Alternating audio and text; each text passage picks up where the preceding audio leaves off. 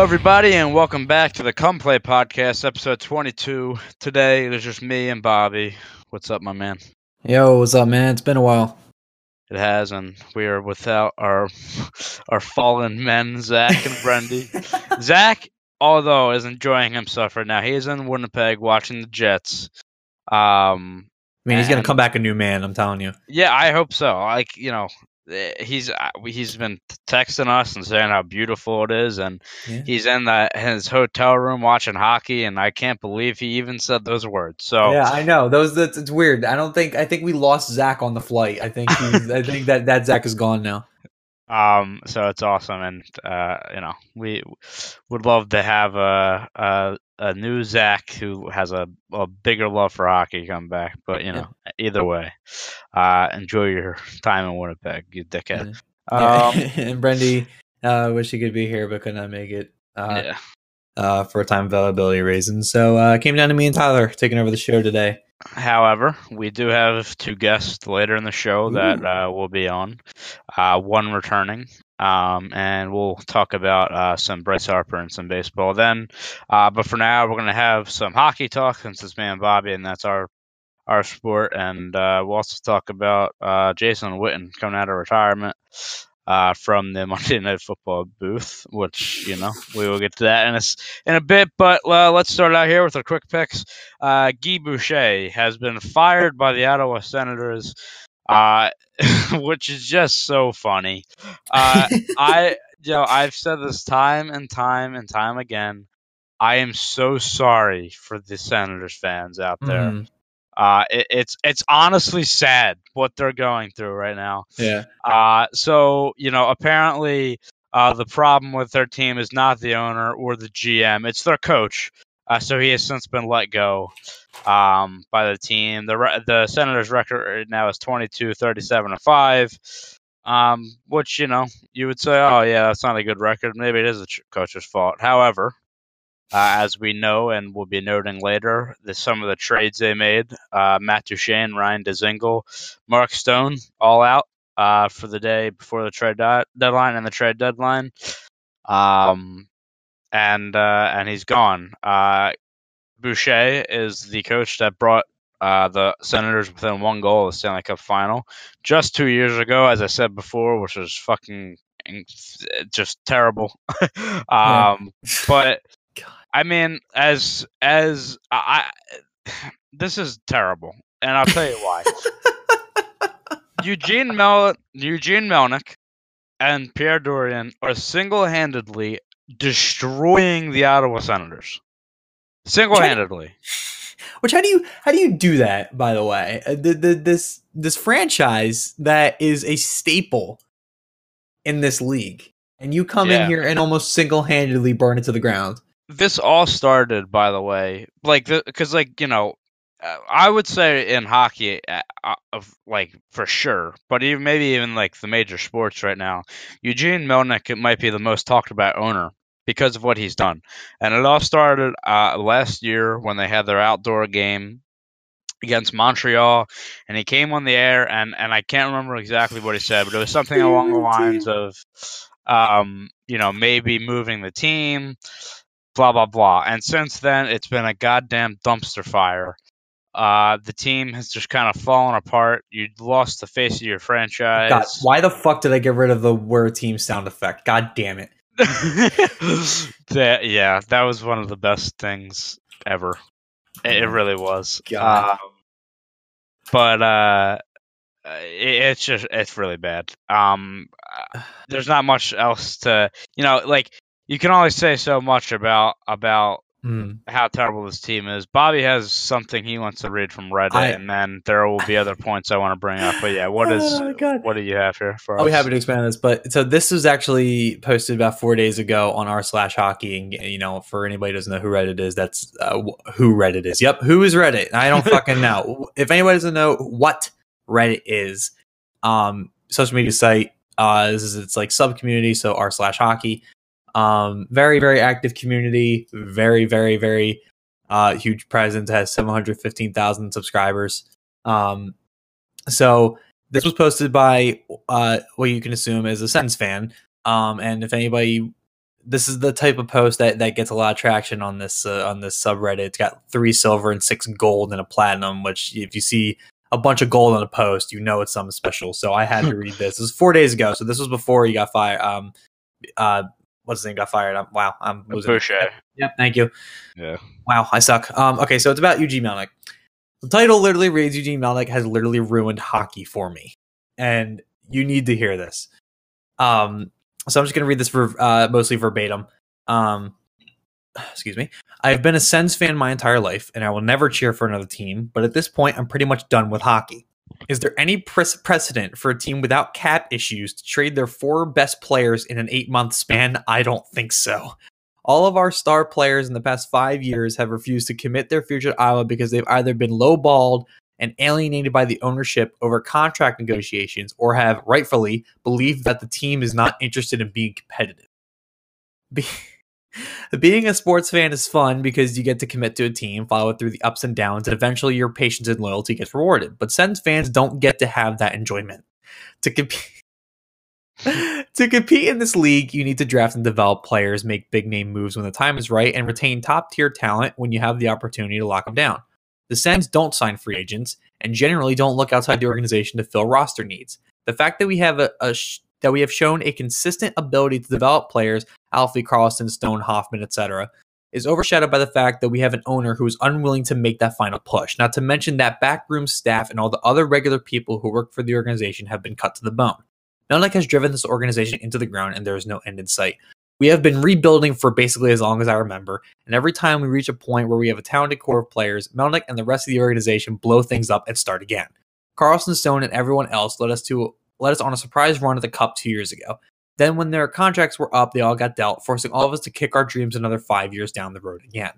Until we have an owner that is as interested in putting a winning team on the ice as we are, I'm not going to bother getting invested in this new crop of players. In 6 years, we will all be sitting here watching Chavez and Tkachuk get traded, so who the hell cares?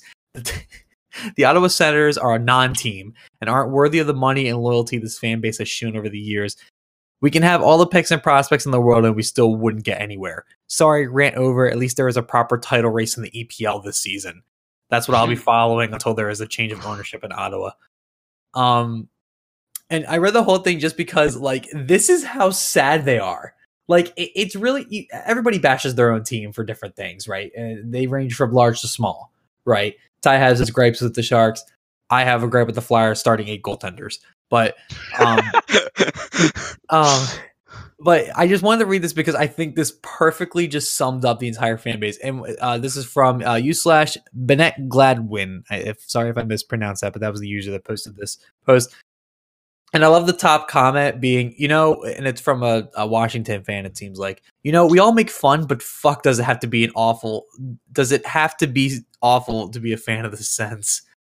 And a Montreal fan comes and is like, yeah, Montreal would love to hate them. I am legitimately upset for them. Yeah, the icing on the cake is that they'll likely win the draft lottery, but they can't even be excited about that because their pick goes to Colorado. It's so oh my god, it's so bad. It really that is the worst because and we talked about this last week, but they get Duchesne for basically 1 year, right? A little over as a rental for what? And you gave up a pick that could end up being Jack Hughes. Yeah. So It's really sad. But what I want to read here, what I want to go through here is the Senators roster. That apparently it's Guy Boucher's fault for. It's his fault that this roster looks like this and he got fired. So you're starting goaltender. Craig Anderson, he's been there forever. He's a decent goaltender, but he is 37 and will probably be, his career. I mean, and also he's one of the most respected people on the ice right now. I mean, given everything he's gone through with his wife, right? Everything else. God bless his soul, man. I mean, he's truly one of a kind. So, I mean, you got him here. He's a veteran guy. Let's go through the defense. So you got Cody Ceci, a guy who is rumored to be moved at the deadline as well. Thomas Chabot, who is one of the up and coming, defensemen in the league. That's fine, whatever. Dylan DeMello was a guy who came over from the Sharks. Anthony Duclair they got for Dzingel. What else we got The here? only, the only like spotlight name on that defensive line, like Bobby Ryan, Chris Tierney, Brady Tkachuk. come home, Bobby Ryan. By the way, this is offense now. If it wasn't clear already, Peugeot, but he's hurt. Let's see. I don't even fucking like. How are you supposed to win with this team? It's even funnier because there's spotlight a couple players who could definitely go right and could definitely be put on a team that could make a cup run, but they're just not. It's Bobby Ryan's one of them. I mean, it's a problem when Bobby Ryan. I think Bobby Ryan is severely overpaid. That's part of the problem. He is. He is. I'm not saying he's the best player in the world, but he's definitely a good depth player. But Chris Tierney, as much as he was a great player on the Sharks, one of the best third line centers in the league. But right now he's a first line center, and that shouldn't be happening. So it's just crazy. Now I bring this up because I wanted to compare this roster to the roster that they had when they made it to the conference final. So you got that roster. No big names. Obviously, the names you're missing there are Duchesne, Stone, Dzingel, Carlson, obviously. So all those guys there. So the 2016-17 roster. Again, Craig Anderson in goal. You got, just naming some of the names on the offense that they used to have. Derek Brassard, Alex Burrows when he was there. Let's see, Ryan Dzingel is there. Mike Hoffman before that situation happened. Erik Karlsson, Clark MacArthur. Let's see, Dion Phaneuf, Bobby Ryan, Mark Stone, Kyle Turris, Colin, Chris Weidman, Tommy Wingle. So just some players that, look, I mean, that's not even that an impressive roster either, but at least you have people there. And guess what happened? When you had that, you almost made it to the cup final. It's such a terrible thing. And not to mention this, as I feel like I said this on the podcast last week. I'm not even sure if I did or not. But if I did, I apologize. But here's the thing. There's a salary cap in hockey, right? And everybody knows it. It's in sports as well. And everybody knows there's a salary cap that you can't go over in a certain amount. But there's also a certain amount that you can't go under. And the Ottawa Senators are fucking close. Okay? They are close. So this year, the salary cap floor is $58.8 million. Right now, the current let's see today. So this is I'm on CapFriendly.com, which is the best place for all cap related things. The problem not sponsored. It's not sponsored. The problem with it is a little bit confusing. Basically, they're sitting around. Let's see, 27, 36. They're sitting around $49 million. Okay, it's for players they're paying. For players they're paying. And then their actual cap hit is $59 million because $10 million they are not paying for their team. They're paying on other teams when they, retain cap or stuff like that. So yes, that's so and a lot of these players are at the end of the year are going to be free agents, right? You got let's see. Like a guy like Oscar Lindberg, who's making $1.7 million, which is not a lot, but he's one of the highest. He's on the list of their forwards, the highest paid players. He's 1, 2, 3, 4, 5. He's sixth. Okay, $1.7 million. You're sixth. It's incredible, and he's a UFA. So there's money. Like they're literally going to have to sign players just to sign players, so they can not. Right. Like their defense, their top paid defenseman right now is $4.3 million. Their second, 1.2. My God. Like I'm telling you, man, these guys are legit going to have problems. Like I don't. Players. How do you put yourself in this scenario, man? Like I really don't. There's because I'm trying to. I have to do some research and I have to really look back on. Okay, where was Melnyk at the time that he made these certain decisions, right? But how how do you get here? Yeah. And no one tells you, hey, you're being stupid. I don't know. I mean, in that thing you read it is funny because he did say like, all these players being dealt for a team that doesn't have cap problems, and right. yeah, They're I mean they almost just hitting the fucking floor of cap space, and Carlson's gone. Stone is gone. Like what? yeah. So through injuries and players are retaining in their active roster, like I said, it is $59 million. Like they're still paying Dion Phaneuf because they retained on him. Like guys like Clark MacArthur, who is now retired. I don't know if he's retired or basically he's on the injury reserve, which is probably going to be likely for the rest of his career because he had concussion problems. But that eats up $4.6 million. So literally, guys, they have more money in like the guys that are injured and stuff like that than they almost do on their active roster. It's crazy. That's insane. That's absolutely insane. I feel bad for this fan base. Just so we know where they sit currently, they're obviously last. Yeah. Sitting at 22, 37, and 5 in 64 games played with 49 points. And above them is Detroit, 23, 32, and 9 with 55. So I think it's pretty safe to say they're not making the playoffs. I would have said that in October. I mean, we did our preview and we trashed this team. For good reason. For good reason. We also didn't think New York would be where they're currently at. So that's saying something. But no, Ottawa was always going to be a problem, and it just for a little bit there in the beginning of the season, you thought, oh, maybe they're not going to be that bad, and then you remembered. So it's terrible. It's so bad. They're 2-8 in their last 10.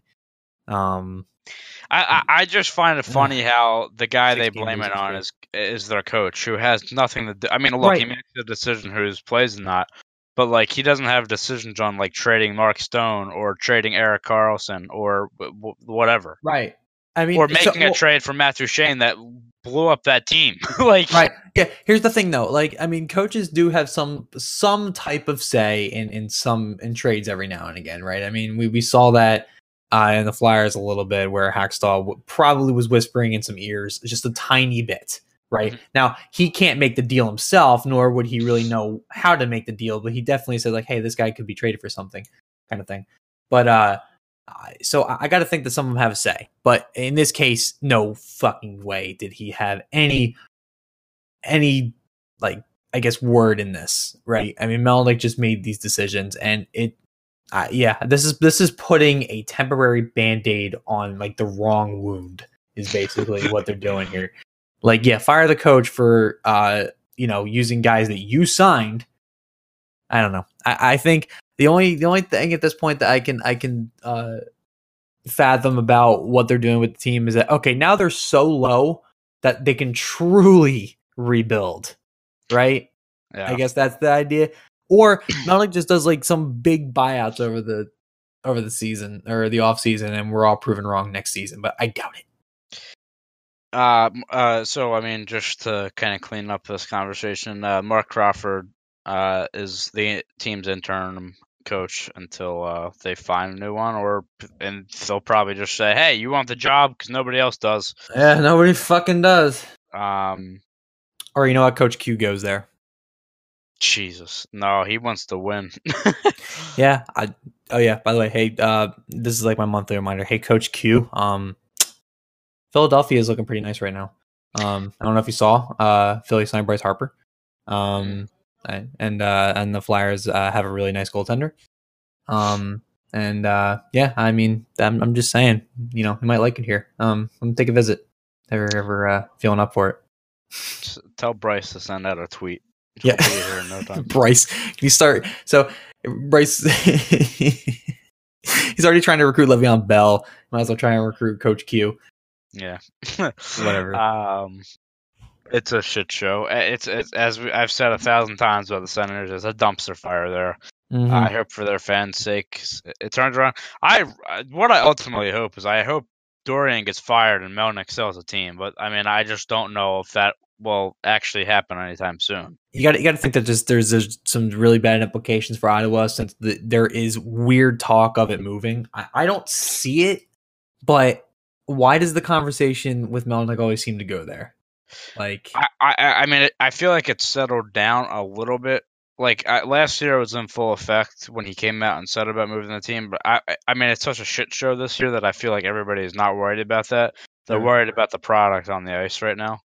yeah, but so you know they want Melnyk out, and I guess what does that mean for the team afterwards? Besides just the state, there's just the quality of the team itself. Because I mean, he brings that up. I can't see Ottawa losing that team. I mean, the fan base is there. I mean, they can't say the fan base. The NHL can't look at this and go, "Oh yeah, the Ottawa doesn't have a fan base." They do. They just don't want to deal with this. Yeah. I would, you know, it's an interesting ordeal. That, I mean, I don't think we need to get into now, but I don't know. It's so amazing that you can talk about how bad this team is on the ice and how fucked up it is off. Like, there's literally nothing for them to grasp on that has any good future to it. There's nothing. There's absolutely nothing. I will say this. In the Mark Stone trade, which we'll get to a little bit later, they did get a very good prospect back. But sure. I mean, it's yeah, let's build the prospect around a failing. Let's build a failing team around the prospect. Huh? Yeah, let's do it. Yep, prospect's gonna carry the team. Listen, if you're not getting Hughes in the draft, you're not building around anything. Yeah, that's. I mean, again, like I don't want to keep going back to this. That's just the biggest thing. How do you trade away, you know, your future for a guy who was there for a year, like less than a year, and not to mention like had no, like not even close to success that whole time. Like the team just had no success while he was there. It's really. I mean, look. I mean, I know why they traded him now, because you can't just like hold on to him and be like, well, you know, we made this huge trade, we got to keep him. Like you got to move on, but at the same time, I mean, goddamn, that is a terrible deal that they made. Joe Sakic was the owner or the general manager for the Colorado Avalanche. Is the winner of the whole trade deadline, even though he didn't make, you know, any significant moves. Right. He still is, because he still holds the cards with that pick, and it's crazy. But let's move on to the. I don't even know what to call this. I get John Tavares' homecoming last night, which was a little bit of a crazy scene. So it was a fucking riot inside of a building. This is what this was. So, you know, John Tavares, well documented. He left the New York Islanders after 10 years. To sign with his hometown team, Toronto Maple Leafs, over the offseason. And this game was his first game back in, you know, Long Island. And holy shit, it was terrible. Like, it was a riot. It really was. I mean, it was a riot. It was crazy. Basically, take the Ed Snyder situation from Philly years ago and the game against the Capitals where the bracelets got thrown onto the ice and Flyers got to play a game, which I will never condone, ever. That was a horrendous display, or as one of our favorite announcer quotes, that is a disgusting act, which it was, and I'm never going to forgive Flyers fans for that. But anyway, think of that maybe 3 times over. Like, people came to this game just to throw stuff at JT. I mean, there was plastic snakes thrown out on the ice. He was walking back to the tunnel after warm-ups. They threw a jersey at him. Yep. And, you know, it's crazy. You know what? I should have brought this up before so we could prep for this, but there was a video, and I don't know if you've seen it, that the Islanders fans made.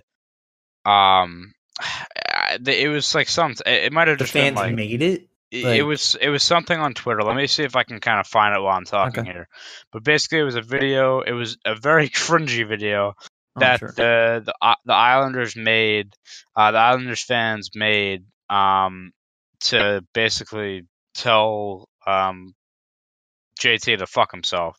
They were like, you know, we put our heart and soul into this, blah blah blah, and you know, and you just left basically. It was just a really dumb video, but yeah, I mean they did a tribute video for him. It got booed the whole way through. It was just it was something that I mean Tavares said it himself. He expected it. He said no one walked in my shoes. Like they don't know my decision. Stuff like that. The game itself was a pretty convincing win for the Islanders. But yeah, I mean, just everybody in the stands. You just got jerseys saying "Trader" on it, and just signs, and it was crazy. Like I said, I mean, I've never seen.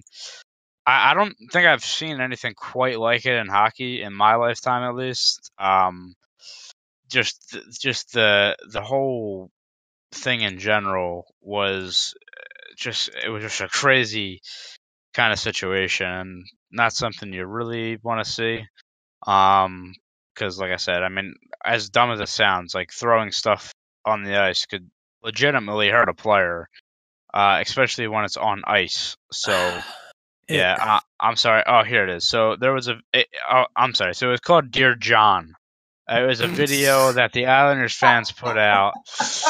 I'm sorry. I really don't condone any of these actions, but I got to give them some creative props for that.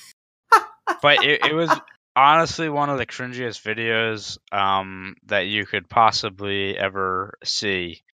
It was like a minute clip, and it was saying how we poured your heart out for you, blah blah blah.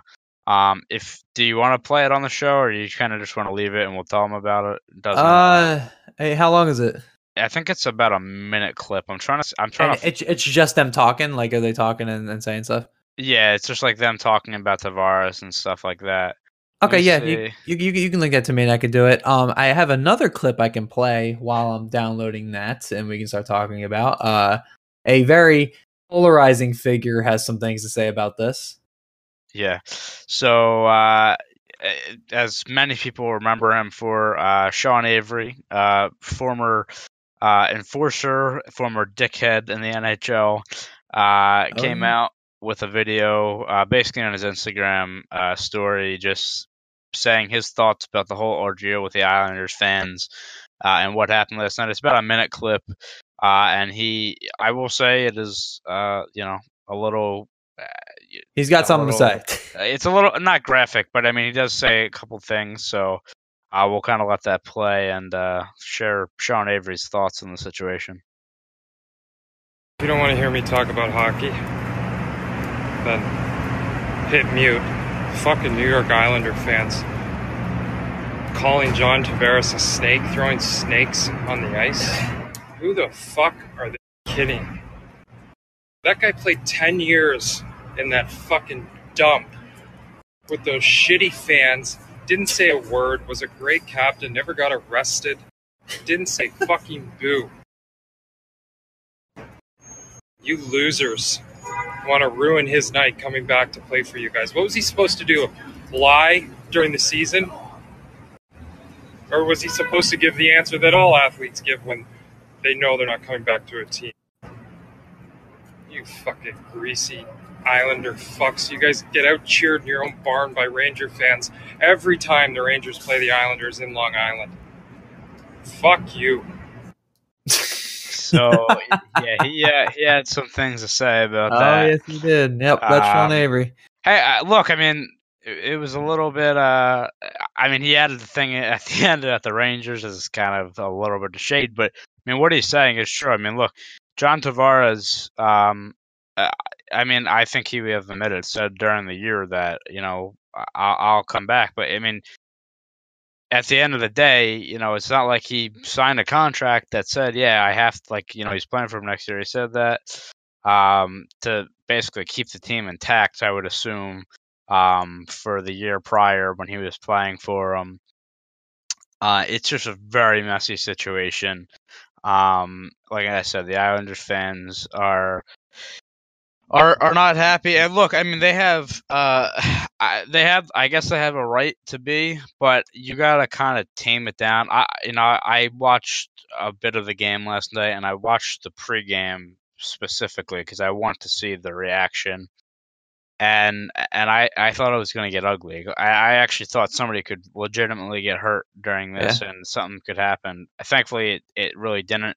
It was just a lot of yelling and stuff like that. But you gotta, you're JT. You gotta get scared, man. You get things thrown on you the whole time. I mean, like he was the face of that franchise for so long, and the only playoff success they had was mostly attributed to him. I mean, he scored the overtime winning goal in round 1 of the fucking like one time they were actually in the playoffs. Yeah. And against Florida, and I mean they really gave it to him. I can't get the clip unfortunately, but for whatever reason or another, but just know it's nobody likes him over there. Yeah, I mean, if you do want to watch it, it's just. I'll put it in the description if you want to take a look at it. I'll have a link here. I'll put it in the description, and I'll make sure I make a little edit note to myself to put that in there. But it's kind of sad. It's sad to me. Okay, why did my phone like die? Okay, it's sad to me, man. I mean, Sean Avery made a point and about like he's never been arrested. I mean, first of all, okay, weird. Second of all, he made a point though is that John Tavares wasn't like spewing any bad blood. He wanted to go home.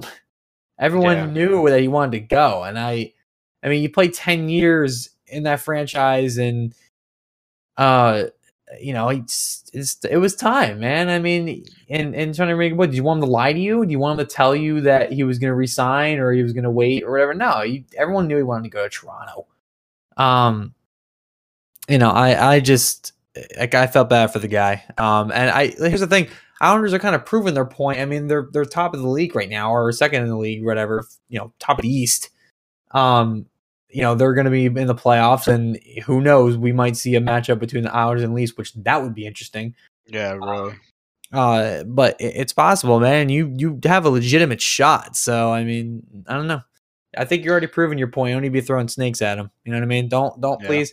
I don't try to generalize Philly fans, but please don't do that. Don't do what Philly did with Ed Snyder, man. That was bad, and just to all fans, any sport, don't be doing this crap. Please, just don't do that. It's not fair to anybody. It's gonna hurt somebody. Thankfully, it didn't. Like I said, no. But it was just a bad look, and a lot of people are obviously coming out and saying, it's just classless, which it is, and they kind of have to. I guess take the blame would be the word here. It's just look. I mean, we get how you feel, Islanders fans, but you can't be doing stuff like that. So, hopefully, the next time he comes into town, it won't be as bad. But you never know. But with that, let's wrap up there and go to our last hockey quick pick before we go into some more hockey stuff for a big topic. Just gonna wrap up the trade deadline here. We talked about some of the deals before the trade deadline, and we just kind of want to discuss some of the actual deadline deals, the bigger ones. So I'll go through some, like I said, some of the bigger names here on the list, and we'll kind of discuss on the first one for my San Jose Sharks. They acquired Gustav Nyquist from the Detroit Red Wings for a 2019 second round pick and a conditional 2020 third round pick. Good move for the Sharks. It's some depth. The top 9 that they now have is incredible. It's a very well-rounded top 9. And I think also, I mean, the other thing about this trade for me is that I think Doug Wilson, GM of the Sharks, kind of, for all intents and purposes, stole Nyquist because I guess it is fair value in context, but with the way players are being traded especially on deadline day nowadays, you'd think they'd get more for Nyquist.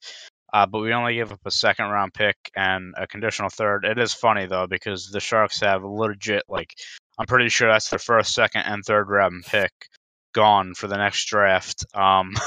So they're going all in. But no, I think it's a good trade for them. And like I said, that top 9 now is ridiculous and bolstering up for hopefully for me a cup run. I mean, you're the fucking thorn in your side's out of the way currently in Pittsburgh. So Well, yeah. It just they scare me a little bit because the Sharks' problem right now is well, first of all, I mean they do have some injuries. Like Erik Karlsson was basically, I don't even know why they played him. He was basically playing on one leg the other night. And they're still having problems keeping pucks out of the net. I think offensively they're incredible. I think, and this just adds to it, but there's still some concerns there. And the way the standings are looking, it looks like it could be a first round matchup with Vegas, who they got eliminated by last year. So, yeah, but as for this trade, like I said, a really good addition. I mean, they're trying to really see where he fits at this point. They might have him play with Hurdle. They might have him play on a line with Thornton and LeBanc. It's just really a matter of kind of seeing where he fits and then plugging him in. The next trade we have here is the Winnipeg Jets acquire Kevin Hayes from the New York Rangers for Brendan Lemieux, a 2019 first-round pick, and a 2022 conditional fourth. That's a little weird. But what anyway, the hell? What conditional fourth is this? The 2022, like 3 years in advance. I don't know what the condition is. Yeah. But yeah, I mean, my initial reaction is, I mean, Kevin Hayes is a good player. Don't get me wrong, but that seems like an overpayment to me. Probably. I mean, I guess when you're the Jets and have an almost complete team and maybe need that one piece to win a cup, you overpay. But it just seems like a first and a prospect, and I know it's only a fourth round pick, but I think I want to say that condition is like if they win. I forget. Or it might be if they re-sign them or something. I don't know what it is, but yeah, it's probably something like that. Something contract based. But I mean, it could be a third, but still, either way. I mean, I just think that's it's a little bit of an overpayment. I mean, he's a good center. He's done well for the Rangers in the past. This year, specifically in 52 games played, he has 42 points. So nothing to sneeze about, but yeah, I mean, I'm not saying he's a good player. I just think it might be a little bit of an overpayment. Big guy, 6'5", 216.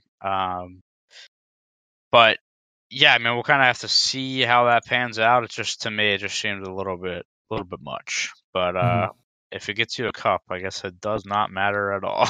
Nope, not in the slightest. Nope. Next trade, the Boston Bruins acquired forward Marcus Johansson for the New Jersey Devils for a 2019 second and a 2020 fourth. This was kind of a crazy, this was almost a really bad situation for the Devils, because if I'm correct in saying this, I'm pretty sure Johansson is a free agent at the end of the year, and he's not going to resign, so they had to get rid of him. And there was a video as I'm watching Trade Center. They showed a video of that morning, him getting hurt in practice, and I'm like, oh god, they're not going to be able to move him now. But he was back out on the ice for that, and they get a second and a fourth. I think that's fair value. Maybe that fourth being a third, possibly. I think he is a UFA, by the way, at the end of the season. Okay, I think maybe that fourth being a third round pick possibly makes it a little bit better, but it's pretty good return for that. Mm-hmm. But yeah, that a little bit of a scary situation there for the Devils, because I see them and I'm like, damn, they're not gonna be able to move them now. Yep, no, they got him to Boston, and I don't know if Boston wants to re-sign him. I don't know. I don't know. I mean, maybe. It's tough just with the cap situation. So his cap hits 4.583. Okay, and you would imagine. I mean, I would imagine it would be around that, or maybe a 5. That you probably get next, yeah. Which I'm trying to see if I'm trying to look more into Boston, but that would be their hit, yeah. Yeah, so I don't know if they could afford that, but yeah, good. I like Johansson. He's a good player, very skill, underrated skill. So I like that. Yeah. This next trade is just it's funny to me. So the Canucks. This isn't really even a big trade. It's just I just need to bring it up because I think it's so dumb. Tanner Pearson, who just got traded to Pittsburgh this year from LA, is on the move to the Vancouver Canucks for Eric Goodbranson. One of the most not even overrated. Everybody knows he sucks and he's overpaid.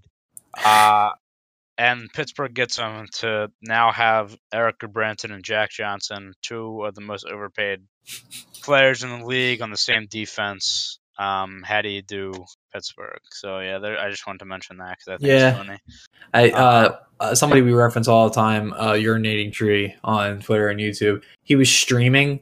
He was actually playing Angel 94 on his YouTube, and he's a Yinzer. So the Pittsburgh trade happened, and he lost it, man. Oh my god! Somebody, I don't have the video on me, but you got to go watch it. It was pretty fucking funny. He's just like, what the fuck? Weird one. I'm with you there. That was a really weird trade. He's not good. Yeah. This one was out of left field. The Nashville Predators acquire Mikael Granlund from the Wild for Kevin Fiala. The two players that were not, really rumored to move or anything, get swapped 1-for-1. Mikael Granlund's stats this year, he's got 63 games played and 49 points. He's a good player and a center, which is so valued in this league. Besides goaltender, it might be the most valued position in hockey right now. Yeah. And then Kevin Fiala, who is a good player, and he's only 22 and a great prospect, but only getting Fiala for Granlund, I think, is pretty rough. 1-for-1s are always confusing to me. It's always risky too. Yeah. Not to mention. But yeah, Fiala has 65 games played and 32 points this year. Again, good player and a lot of potential. I just don't know if 1-for-1 in that situation was a good trade for the Wild. I don't know. I mean, that's just kind of my opinion, but that's also the opinion of a lot of people. It seems like so. The Wild are always in any move they make. It's always, I feel like it's interesting because I don't think the state of the team is changing.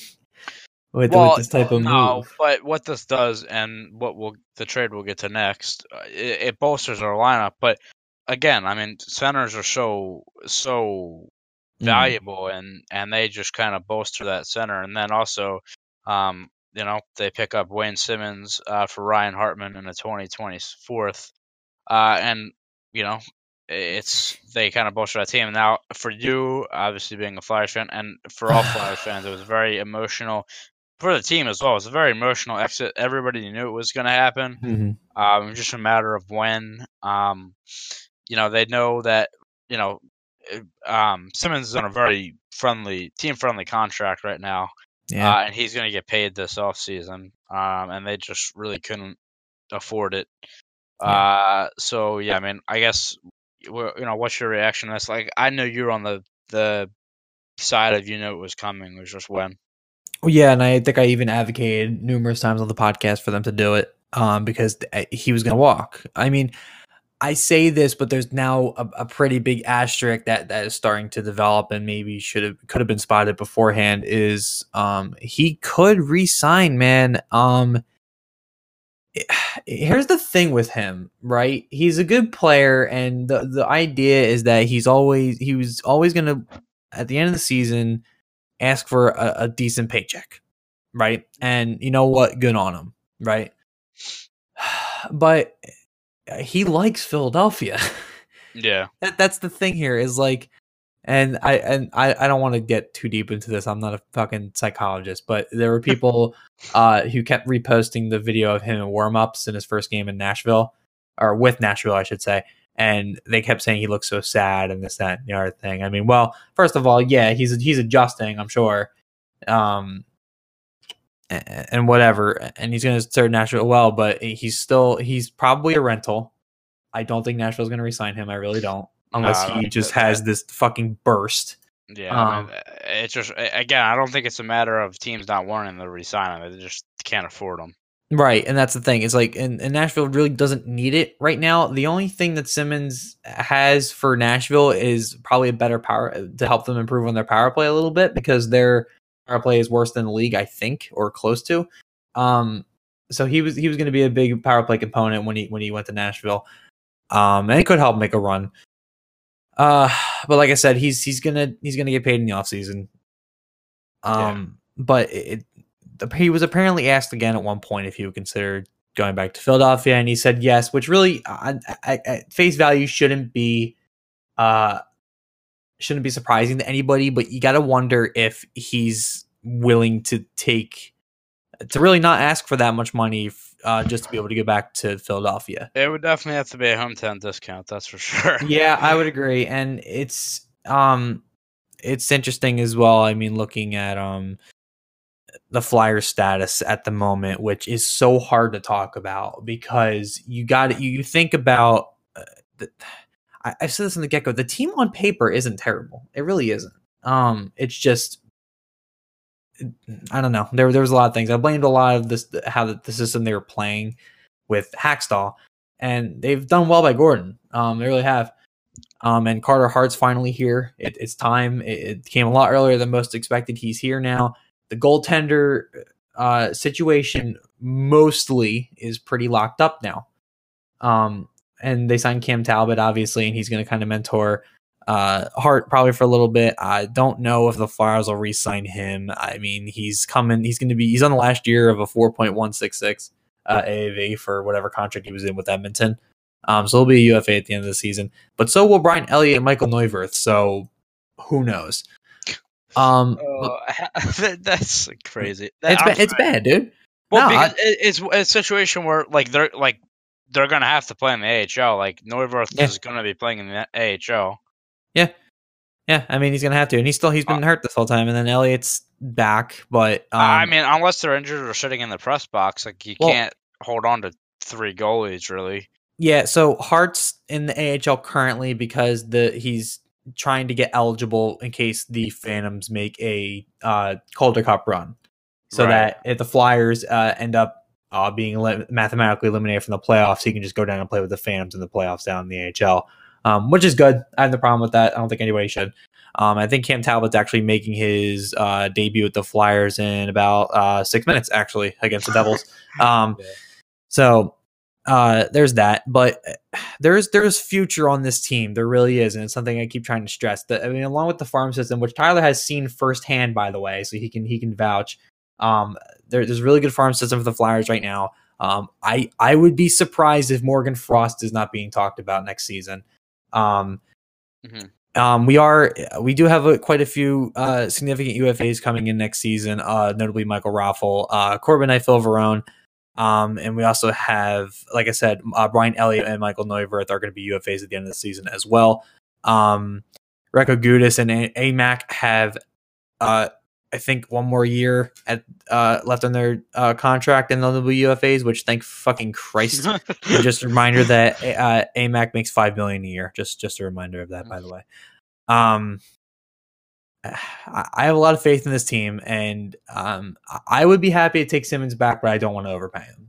Is basically what I'm getting. I kind of went off on a little tangent there, but I'm reading a bunch right now. Like I said, I would happily welcome him back. He was one of my favorites. I mean, that dude embodied everything a Flyer is. He could score, he could make a pass, he could hit, he could fight. I mean, he was total Broad Street bully all the way, and I think that sticks with him. And I think he really does want to come back to Philly. I really do. I guess it depends on how much money he wants at the end of it. I don't want to overpay him. I really don't, because there's a lot of stuff that we're going to be doing in the offseason. I'm sure it's going to be some huge moves coming around. So I really don't want to overpay him if that's going to risk getting some big names in the offseason. That's just me, though. But in terms of the trade, because I know I haven't really made a comment about it yet, Hartman's a very interesting character on paper. First round pick by Chicago. He's played for Chicago and then Nashville, and now he's here. And here's what's funny about him is that he basically won over the fans in the first night because he threw a huge hit on Dahlin of Buffalo and started a fight. So, and interviews with him are interesting. He's actually the type of player I really like. He's basically a two-way forward who's not afraid to throw his body around. He's not Connor McDavid. He's not like the fast, dangle people's ankles 180 degrees backwards kind of guy, right? Like he's the dude who's going to get on the ground and block the shots. He's the dude who's going to, throw hits in the corner and whatever. He's going to be the physical guy, right?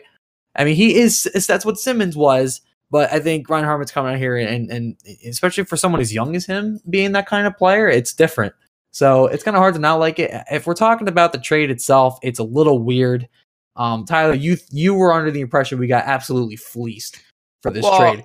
And I overreacted for sure, but I think you got I just don't think they got fair value back for. And I know Simmons is going to be a rental, but I thought you could get a higher pick at least with that, or a prospect back. And that's what I wanted to. And what I think happened, and based off some kind of weird rumblings that I heard, Simmons had a very high price tag on him. Not to mention, Fletcher, I don't think, put Simmons officially on the market until the early morning hours of the deadline. I don't really know. He probably could have started marketing him earlier. I don't know. I really don't know, man. I think there was still a little bit, and I said it at one point, the next few games before the deadline, we're going to decide if Simmons was going to walk or if he's going to stay for a playoff run, which he should never have. Those 2 games did not need to be the deciding factor of that. I did want a higher pick. I did want a prospect. But here's the thing. I'm glad we got something, right? Even if, Ryan Hartman's an RFA at the end of the season. So, his situation will be weird, but, we needed something. I'm glad we got something. That's really all I settled for at that point. It was getting down to a 2-minute warning. I'm like, okay, we're getting something. I don't know what it is, but it's something. So I'll take the pick. I'll take Ryan Hartman. He's got a few shots on in the first 2 games, and I think he's already racked up 6 penalty minutes. So he's Ryan Hartman. He's doing exactly what he was marketed as at face value. So I'm not totally happy with the trade, but it was good that we did get something in return for it, even though it was just a pick in Ryan Hartman. But I miss him. I know I went a little long because I had a lot of there's so much talk with the Flyers right now. It's kind of all getting mixed together. Every move is kind of it's like a chess match. Every move means something for the future part of the game. I mean, that's a trade in general, but in this case, it's just the Flyers are such a weird team in terms of moving players. I think you kind of hit the nail on the head, though, because for Nashville, they do have the worst power play in the league right now, and I think he's a big help because power plays don't have to be this beautiful thing. Sometimes you just need a big body in the front of the net. Yep. That's what Wayne Simmons does, and I think maybe he's not on the first power play unit, although they might have him there, but even the second. Because with what they already have there, I think that helps. I mean, they're at 12.2% right now. Last in the league, Montreal is 12.7. But I mean, even if you're looking at a mid-level team, their power play is 20%, and that's crazy to think about because it's the Nashville Predators. I mean, they're one of the best teams in the league, and their power play is that low. So I mean, it's a good pickup for them. Yeah, I think for them, I mean, Ryan Hartman. They got last year at the deadline. They definitely overpaid for him then, and they kind of sent him on his way. But they got a good player back for this year. So the last trade here we mentioned earlier, the biggest trade of the deadline was Vegas acquiring Mark Stone and Tobias Lindberg from the Senators for Erik Brannstrom, Oscar Lindberg, and a 2020 second-round pick. So Mark Stone was on TSN's trade bait board was the number one, guy that was on everybody's list kind of thing. He's having a really good, for the team he was on, especially, he's having a really good year. He's over a point a game on that team, 61 games played, 62 points this year. And definitely the hottest commodity out there. As for this trade I mentioned earlier, when we were talking about the Senators, they do get a really good prospect back in Erik Brannstrom, who is being compared to Erik Karlsson, which again is funny because he's going to Ottawa now. But a really good stick handling, puck moving defenseman. He's in the AHL right now with the Chicago Wolves. But I don't know. I mean, I don't know if they're gonna Ottawa's gonna loan him there, so he can be there for the rest of the year, or they'll bring him to Belleville, to their farm team. But either way, he'll stay at AHL, and in a couple of years, could be a big piece for them. But I mean, in my opinion, they got a top end prospect back and a second round pick, but I still think maybe you could have got another. Take out Oscar Lindberg. I mean, I know he was there just basically as a body because now they need people on their roster who make money. So they can stay over the cap. But I mean, maybe adding in another second or a third or something. I don't know. It just feels incomplete for me. As for Vegas, a team that again the Sharks could potentially be playing in the first round. Obviously they're not having the year they did last year, but no, that was also an incredible thing they did last year. But that solidifies that top six of theirs now. You get a actual a really good player, a really good, goal scorer, and that, makes them scary again. And I know that they've kind of, like I said, they haven't had the magic that they had last year. William Karlsson, who was like the breakout player last year, is kind of struggling this year, but maybe this lights something with them. You don't know, but yeah, I mean that was a huge trade. There's a lot of things going around that he was going to resign, and then he's not going to resign. They're definitely moving him.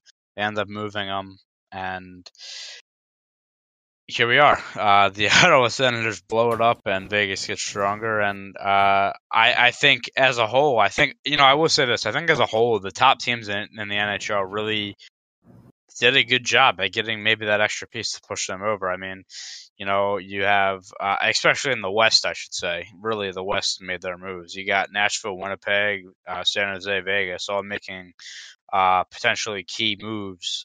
It's only one player, but you're adding a guy that could, really change something. So I think the West really kind of showed out. You had, obviously Columbus making a lot of moves before the deadline, and Boston kind of picking up Johansson and stuff like that. But yeah, like I said, the West really bulking up. So yeah, that is the wrap up there for the NHL trade deadline. Always one of my favorite days of the NHL season. Love watching TSN through the ESPN app, which is cool. And being able to watch Canada's broadcast of it. By the way, is TSN is it with the plus thing for ESPN? Yeah, no? So it used to just be regular, but I guess since they got the subscription, they have it on there. But yeah, I have ESPN Plus, so I watched it through there. And, can you stream TSN regularly or just for special things? I think just for special things like that. Okay, I was gonna say. But yeah, I mean, if they did it regularly, I might actually consider buying ESPN Plus. Yeah.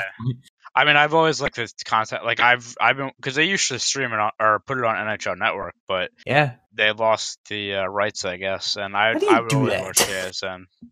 Yeah, really. I don't know.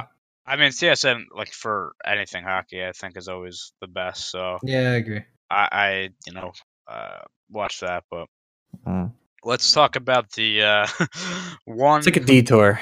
One non-hockey thing that we're going to talk about at the beginning of the podcast here, like a kind of one out of left field. So Jason Witten, longtime Dallas Cowboy, 1 year on the Monday Night Football booth, is going back to the Cowboys. He's 36, by the way, everybody. Yeah. Apparently, I don't know. All of a sudden yesterday, like nothing. I didn't get any updates, and then I just see this, and like he's coming out of retirement. It's a 1 year deal with the Cowboys worth $3.5 million. But it could go up to $5 million. We are throwing a lot of zeros around in this podcast. Yeah, really. with max, it could be a max of $5 million with the bonuses and incentives and stuff like that. But for the Cowboys, I mean, Jason Witten. He was never the best fantasy guy ever, but for the past couple of years, I should say, at the end of his career, the first part of his career. But always one of the best, blockers, and was just always there if you needed a first down and a clutch touchdown. So it's a good pickup for the Cowboys. He's going to return after 16 seasons, and like I said, he joined the Monday Night Football crew on ESPN for the past season, which I wasn't a fan of him. I will say this: I wasn't really a fan of his commentary. He made a lot of mistakes. Yeah. I think the biggest one was actually at the Pro Bowl when talking about Eric Ebron and because the Patrick Mahomes threw a touchdown to Eric Ebron. Patrick Mahomes on Kansas City and Eric Ebron on Indianapolis. And then after the touchdown, Witten proceeded to say, "Yeah, Ebron's been Mahomes' guy all year." And that's kind of been floating around. But yeah, I mean, I wasn't a really big fan of him. So, win from Monday Night Football. If you're a fan of Monday Night Football, I just don't like the whole cast of Monday Night Football. No. But he was I part don't of think it. anybody likes Monday Night Football in general because we've talked talked about this before. Well, it's funny because back in 10, 15 years ago, it was like Monday Night Football was this huge thing, and Monday Night ESPN, and now it's kind of like lost that charm a little bit. Monday Night Football, watch the Colts take on the Falcons. That was fucking game. I mean, that was also when they had Tirico there doing it. Mike Tirico was announcing the game, so like that. It just lost that. So he stayed retired. Witten stayed retired for approximately 10 months. He retired on April 27th, 2018. That's funny. This has also brought up some things because I think this is kind of just like a funny video he put up, but DeMarcus Ware, who was a Cowboy for a long time and then obviously won the Super Bowl with the Broncos, posted a video on Twitter saying, how he feels good and should he come back. And of course, he's got the comments section going crazy. But yeah, I mean, look, I mean, I know football aged a little bit different because the abuse those guys take, but I mean, what'd you say? Is 30, 35, 36? 36. I mean, that's obviously older, but I mean, if he still feels good and can do it and still has the will to compete, why not? I think, like I said, he was always that guy that just was a clutch player. And he comes back for the Cowboys, and of course, everything with the Cowboys is always kind of blown out of proportion. So you got Cowboys fans talking about how this is definitely the ticket to them going to the Super Bowl. I couldn't even get that out without laughing. But yeah, I mean, look, I mean, it's a good pickup for them. But we'll kind of have to see what happens. It is older legs, and does he maybe play a few games and then and do really well, but by the end of the year kind of lose it a little bit because his body just can't take it? I don't know. We will wait and see through this season. The quote was he's going to come back and help Dallas win a championship. Man, you have a long way to go. Yeah, you have a long way to go. By the way, a lot of the fans are telling Romo to come back, and that's something I don't advocate because Romo is the best announcer in the NFL right now. He is, man. I mean, it's I absurd. Love watching Romo. Whoever made the compilation of him at the end of the season is a god because it really that was him at any given point. He always knew what was coming every single time. Yeah. It's oh god, he's so fun to listen to, man. I can't wait for next season with him. Yeah. I can't wait. It does beg the question who should go into the booth for Monday Night Football. One of the names out there, which I would love to see, and I know you don't really follow him. I don't even know if at all, but I do a lot because he does a podcast and stuff. Is Pat McAfee, who used to be a punter for the Colts? Yeah, is he been doing stuff with Barstool? Like, isn't that his stick right now? Yeah, right. So he joined. He actually retired in the NFL to join Barstool. He said that he kind of like fell out of love with football, and this opportunity came up, and he took it. But they had him announce a game at the end of the season on week 17, and it was fucking gold. And this man is one of the funniest people ever. He does stand-up comedy. He does a podcast. He just did a series of skits with WWE this past week. Yeah.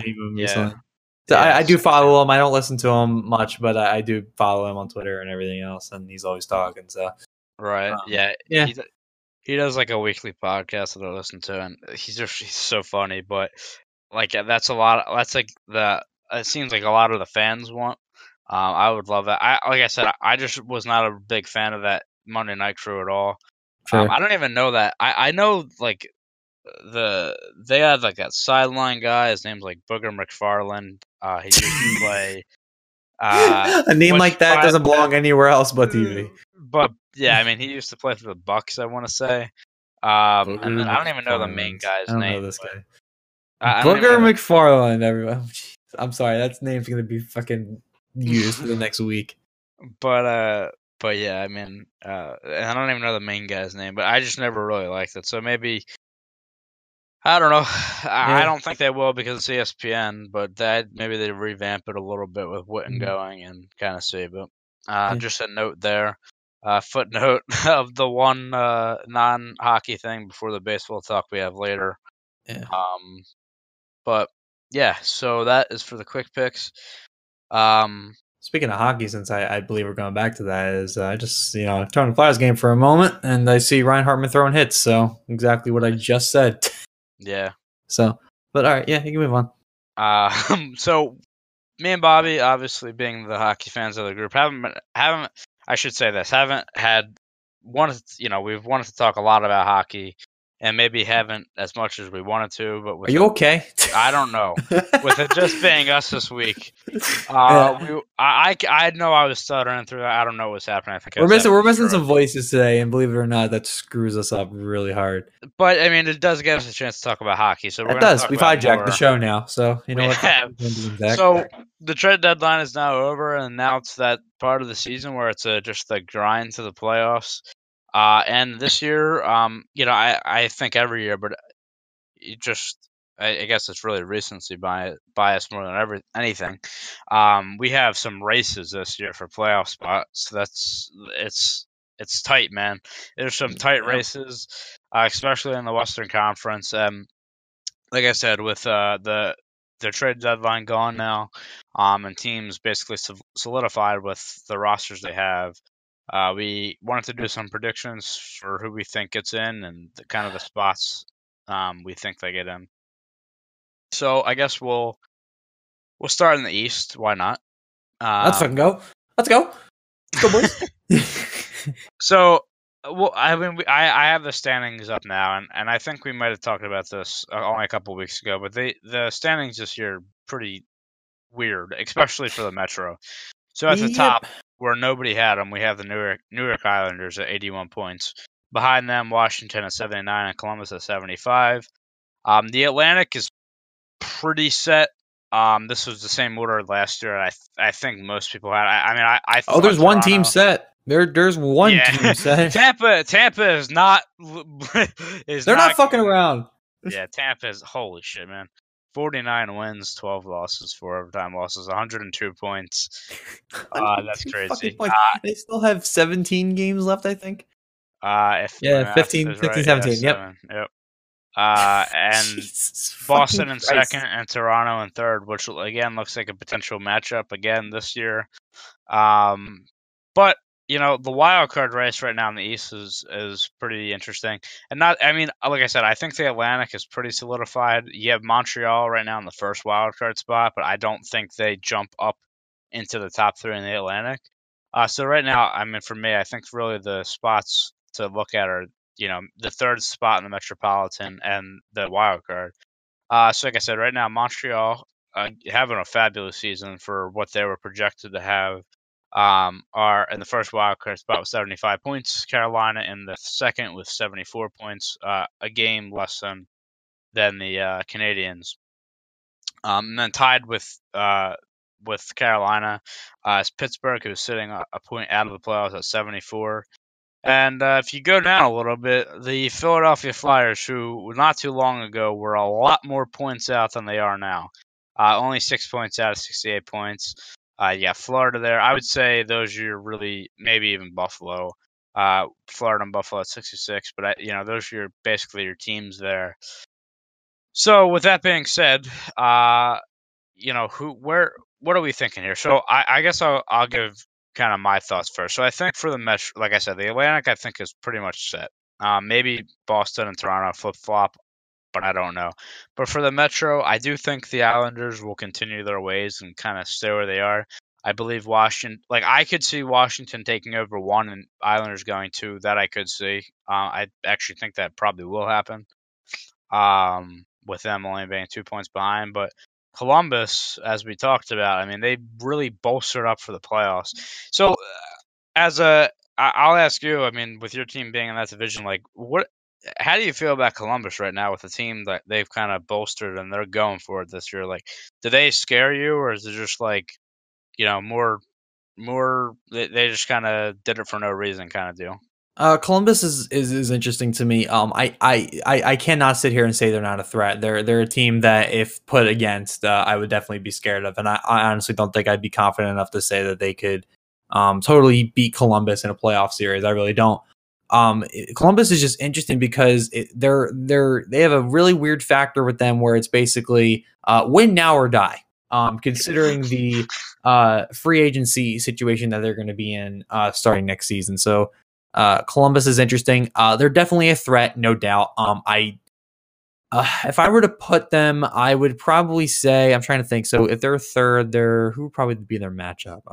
That'd probably be if they were third, it would either be Washington. Like right now, it would be Washington. Washington, right? Yeah, and I think Washington has them pretty beat. But if they were to move and play with like a team like Montreal, Carolina, they'd probably take them. I don't think there's any debate about that. Like I think if Washington goes up to the 1, you'd have 2 versus 3, which would be Islanders and Columbus. Like I think Columbus could take the Islanders. I'm saying that because like looking at the Islanders roster, they should not be where they are. Right. But I almost feel like I'm disrespecting them. Maybe I am, but I just think Columbus would take them there. No, I'm with you. The Islanders we've talked about this. They're a really weird squad. They're a team that gets a new coach and loses their best player, now they're top of the East. Like that, you just don't see that ever. So it's a really weird thing for them. That being said, though, the fact that the Islanders had this kind of run is not something to really sneeze at. So I'm not counting them out yet, but I definitely would say that Columbus would have basically, I think anybody. I don't think that they don't have Tampa Bay. Nobody has Tampa Bay. They might compete with Boston and Toronto, and I think they have Montreal and Carolina beat. They could compete with the Islanders, and I think they'd definitely lose to Washington, is what I would say for Columbus. If the question is more so, would they hold that 3 spot? Will they go to the wild card? Depending on who makes these next few runs, if Pittsburgh all of a sudden goes crazy, which they might, you never know. You might see Columbus start to fall a little bit to the last wild card spot is where I'd probably say, but they could definitely stay if they wanted to. I think they definitely have the potential to do it. I will say the team that, and I know they're struggling this year, but the team I would still be afraid of if I was the East is Pittsburgh. They're that team, man. It's a team like they haven't been good this season. I mean, the fact that we're at this part of the season and they're not in the playoffs right now. Is something to behold. It's something you're not used to for Pittsburgh, but you compare them and easy comparison in the NFL to the Patriots, right? A team who I don't think anybody really had going to the Super Bowl this year, and look at that, they go and end up winning, right? So Pittsburgh's kind of that team. They always have the good players that they might just be able to make a run toward the end. I mean, any team with like as your top 2 centers being Crosby and Malkin, like will have a chance. Yep. And Matt Murray is struggling this year. Yes. And I think that, that's really, a lot of what it comes down to.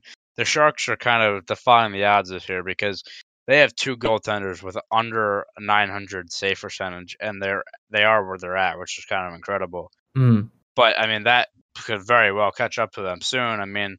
Pittsburgh is struggling, but hey, man, like Matt Murray has proven, he already has 2 Stanley Cups to his name. He's proven that he can do it, and he's a really good goaltender. If he turns it on in that offense you have, just for example, say they get into the second wild card spot and they have to play Tampa in the first round. Tampa probably wins that series. However, I think Tampa lights them up too. I don't know, man. Like, if I'm Tampa and I'm looking at the possible wildcard teams, I don't want to play them. Like, I'd rather play play Carolina. Oh, I mean, ideally, if Tampa Bay had a choice between Pittsburgh and Carolina, or even Montreal for that matter, you pick Carolina or Montreal. But I think Tampa's just too good. Well, I think so too. I'm saying, I mean, they might win in 5 or 6 games. Like, I'm not saying they wouldn't, but like, I feel like Pittsburgh will give them a fight, and there's some nastiness in that series. Look, listen, if Tampa Bay plays Pittsburgh and Pittsburgh wins that series, I think I'm jumping off the wall, Whitman. No joke. But because it's stupid. I can't stand this team, obviously, because I'm a Philadelphia fan. But like I said, I compared them to the Patriots earlier, and I'm a fan of that team, so I really can't say a whole lot. But what I can say is that I fucking hate this team, and I swear to God, they beat a team that's basically, fucking dynasty level at the moment with the way they're playing. I'm not gonna know what I'm gonna do with myself. And then basically the whole East goes out the window. All the predictions for the East goes out the window if Tampa Bay's out. So yeah, whatever, And I know I'm gonna put fucking like I did with Nashville last year in my fucking bracket, and then all of a sudden, the person who picks Vegas, I don't wins. know, wins the whole goddamn thing. One person. I don't know. I just think Pittsburgh share. I don't know. I mean, to be honest, I haven't watched as much hockey as I usually do this year. But because I haven't really watched that much Montreal.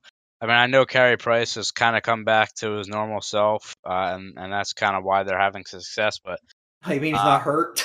Yeah, really. That's true. What's normal self in terms of Carey Price? But I mean, the next team, obviously, that I want to talk about is your Flyers, and I know we talked about them earlier, so let's not spend too much time. However, if you had an unbiased opinion about this team, they're 6 points out right now. Do you think they can get in with the teams above them? Oh my God, it's annoying because I think we have we don't beat Pittsburgh. I'll say that. Mm-hmm. But if it was us against Carolina, us against Montreal, I think we have a shot. I really do. I don't know. I mean, it's like I'll say a shot. I'll say a shot. Not we're gonna win, but a shot. It's just one of those things that's like you expect Montreal to kind of fall off at some point, but I mean, there's 64 games into the season. Like, there's not gonna usually teams will fall off earlier. Like, I mean, they are playing really well. I just don't know if the Flyers can catch. I mean, that's the biggest thing. Can Carolina and Montreal slip up and the Flyers catch them? So we have 18 games left, both Montreal and Philadelphia, respectively. Well, after tonight, 17, but whatever. Mm-hmm. So we're currently sitting at a point where we are 7 points out from Montreal at the moment. Montreal sits at the top of the wild card spot. If you know anything about Philadelphia and what they tend to do during this part of the season, they streak. Flyers are a very streaky team, and if you haven't been paying attention this season, they've done the same thing the past 2 seasons, especially last year with a 10-loss streak and a 10-win streak, respectively, by the way. And this year, I think, what did they get to? I think they got to 8 or 7. I'm trying to remember. Went on another big streak, and I know they were definitely on like a 5-6 loss streak at some point in the season as well, probably toward the beginning where everything was just gray and terrible. There's a new resurgence in this team right now when it comes to their goaltender, now with Ryan Hartman, and obviously Hackstall being gone. There's a new system with this team. There's a new life in this team, and it would not surprise me in the very least if Philadelphia went streaking again and ended up taking the bottom wildcard spot. Now, Pittsburgh's still a problem. Montreal is still good, but like I said, if I'm putting Philadelphia and Montreal next to each other and said who's going to make the big run for the wildcard spot, I'm going with Philly. Montreal's still a strong team, no doubt, but I don't know. I know what Philadelphia does around this time every season. So it's hard to bet against that kind of thing sometimes. But like I said, Pittsburgh's still there. I mean, Philadelphia 6-3-1 in their last 10, and Montreal 4-5-1. I mean, Carolina right now is a team that is kind of not coming out of nowhere because they were there, but they're 8-2 in their last 10 and kind of had that. They're just surging right now. Nice. I didn't mean that, but it worked out. Oh, you mean the Carolina Jerks? You mean those guys? The bunch of jerks. Yeah, the bunch of jerks. I want that fucking shirt. I don't know, man. Like, I want to say, like, out of these 4 teams, I would say that the Flyers on paper are the second best, but just them being 6 points out. And this is what I keep saying, is that you look at the Flyers on paper, that's not a bad team. It really isn't. It's just, well, there's a million fucking things that happened this season. I don't know, that we've already talked about on this podcast 100 times, so I'm not even going to get into it. But here's the thing, and I think this is a question of what should we do, right? So this offseason is huge for us, for a lot of different reasons. Now that Carter Hart's up, right? It might be go time. There's still the possibility of Coach Q coming and joining Philadelphia, as it's not talked about often anymore, but every once in a while it gets brought back up. It's either Gordon gets the job, which it is possible, but for some reason I don't see that. So whoever they decide to hire over the offseason and fully, state as full-time head coach will be interesting to see. So there's that happening. Number 2, this is Fletcher's first offseason with Philadelphia, and beat writers have been saying there's rumblings of some moves that might be made over the offseason. I know that doesn't mean much, but given the situation that Philadelphia is going to be in with having a ton of UFAs, especially 3 goalies at the end of the season, which seriously, what the fuck? There's going to be some signings. If we don't make the playoffs, it's going to be, I don't want to say a blow up, because our core players are definitely going to stay. Mm-hmm. Coots is still going to be here. I mean, they're on long contracts. Coots, Voracek, who got the A, by the way. Congrats to Voracek for getting the A. Mm-hmm. I've been waiting for that for a long time. Coots, Drew, Carter Hart, got to spare. Possibly. I mean, there's some people been picking up the trade thing for him, but anyway, I guess what I'm trying to say is, if we don't make the playoffs, there might be more impact over the offseason than would be if we did, right? Because then there might be some re-signings that happen that might not have happened if the Flyers didn't make the playoffs. So I don't know what I want to happen. I always want us to make the playoffs, right? You never know. You never know when something special is going to happen. You know that. You don't know how the hell you got to the Cup that year. You really have no idea. I mean, really, the last time because weren't correct me if I'm wrong, I thought the Flyers were the 8th seed when they made it to the. I might be wrong. They were fighting hard. I can't rember. Finals. Let me see. When we made it to the finals in 2010 or whatever. Yeah.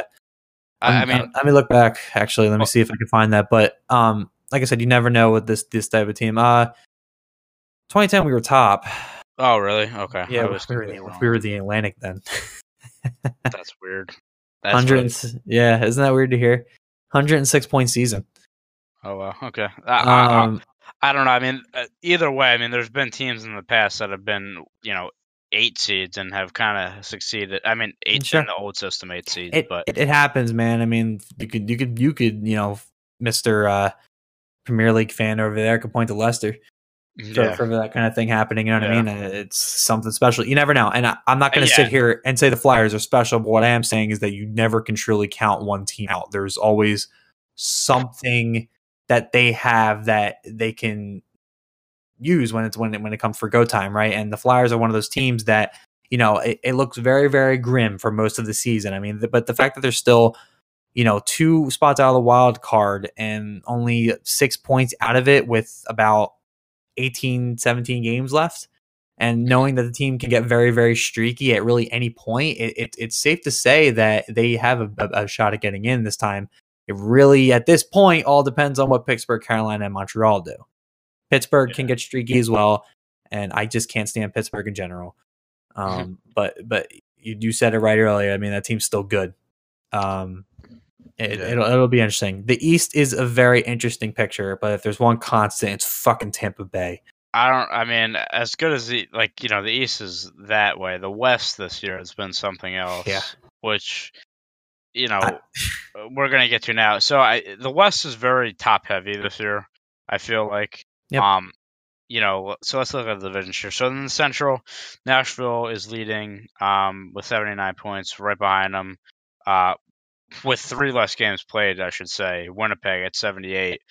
And then St. Louis Blues out of fucking nowhere, 8-1-1 in their last 10 games, are at 74 points. They're flying, dude. They're flying. Yeah. Well, they finally got a goalie that can stop pucks because look, I haven't even looked at my fantasy hockey team in a long time. I got eliminated last week.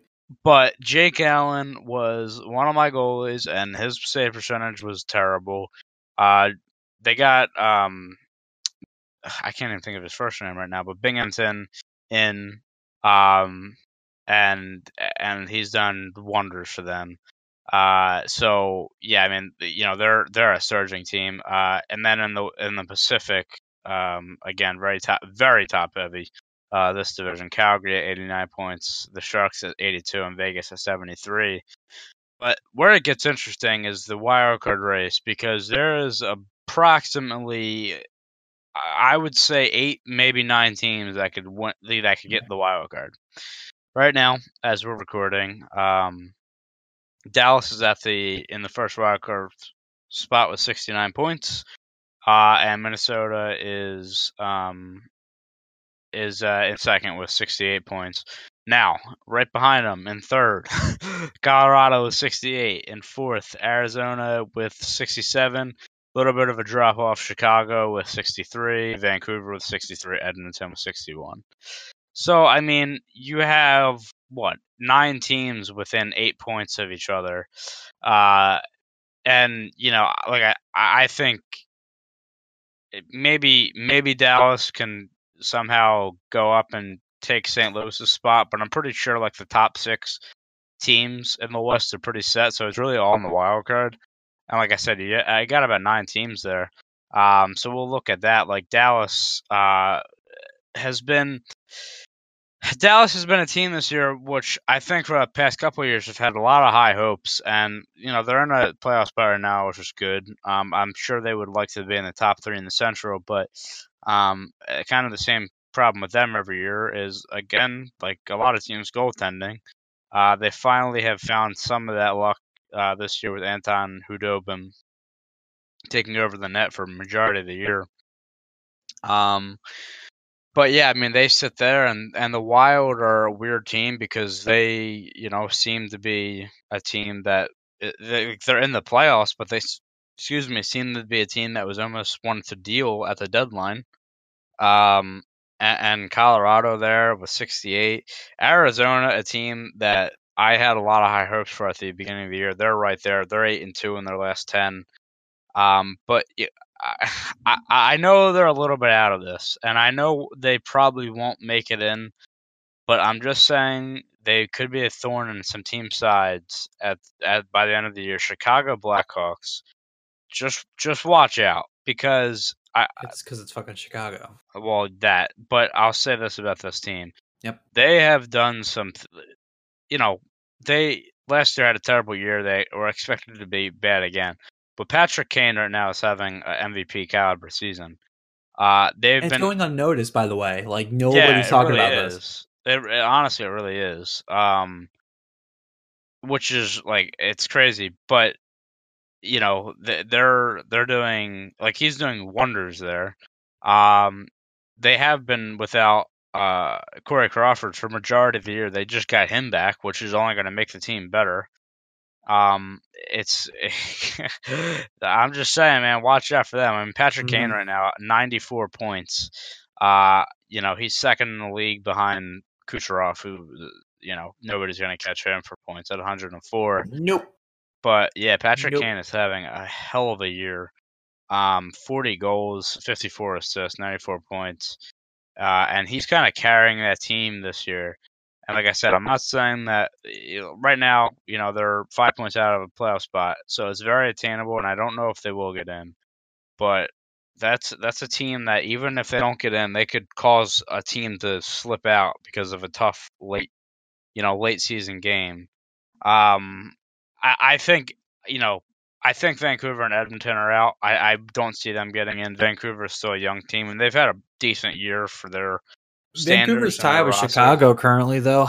I mean, their last 10, but I just don't. They had a very good start to the year, and they've kind of sort of struggled in the back half.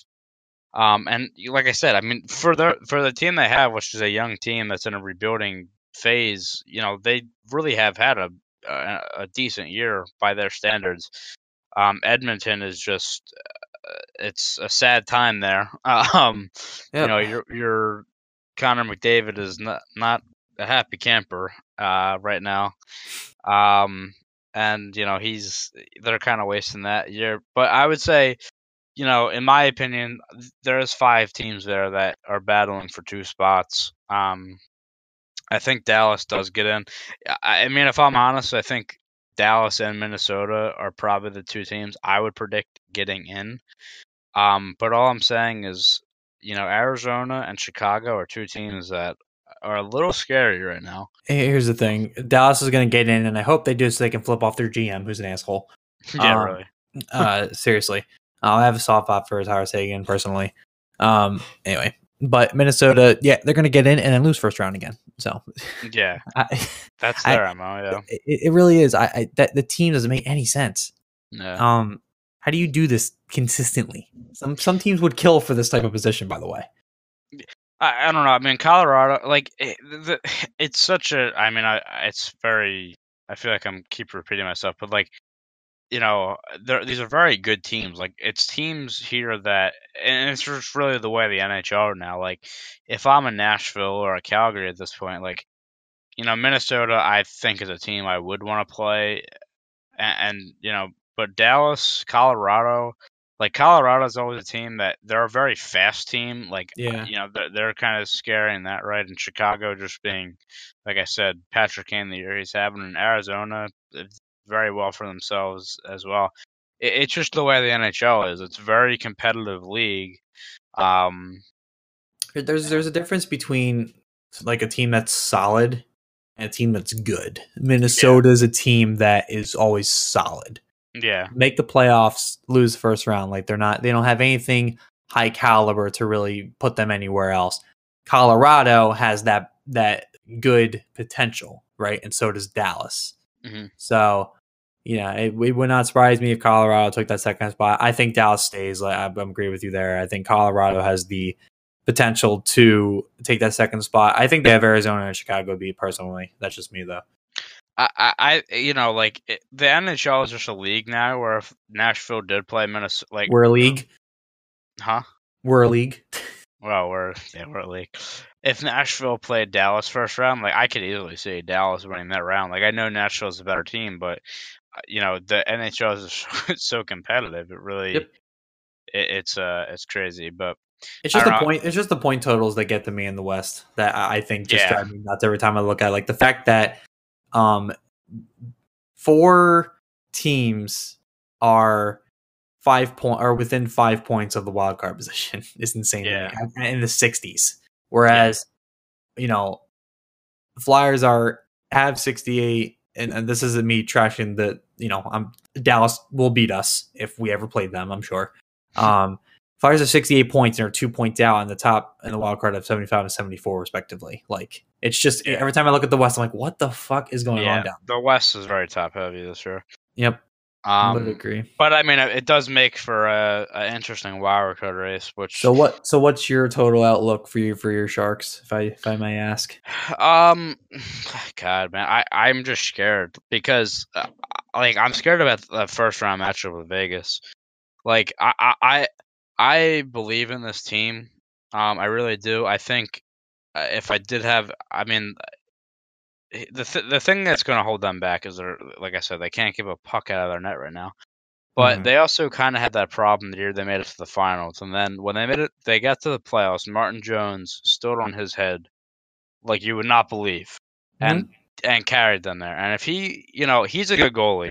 I think part of the reason, like, I don't really think it's all on him at all this year. I think that the Sharks have a good defense in terms of good puck moving and good offensive defense. They're not a good defensive defense team. And they've kind of left their goalies at the dry this year. If they can clean up some of that and, maybe the goalie, like Jones in particular, but even Dell down the stretch here, if they can come up with some saves, some big saves, that maybe they weren't making in the regular season, or early in the regular season. If they can go, but yeah, man. I mean, Vegas in the first round, that would be tough. Just because obviously, us losing to them last year, we don't have a good record against Vegas since they've been in the league, and just having to which go has to been Vegas, only a year, by the way. Yeah, I know. And having to go to Vegas for potentially 3 out of 7 games, that would be rough. But I think for as a Sharks fan, the year that they went to the Cup final at the beginning of the year and throughout the year, I had a feeling that team was special and could do something special.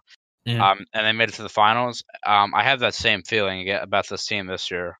Yeah. That I didn't have last year, or the year before, or last year. So, I think, like I said, if they can kind of clean up some shit, they could be a threat. But it's gonna be a fun time if you're if you're a hockey fan, I was gonna say, if you're a hockey fan, this is the time to buckle up and watch, because now it's the grind of the playoffs and positioning. Yeah, so playoff hockey basically starts now.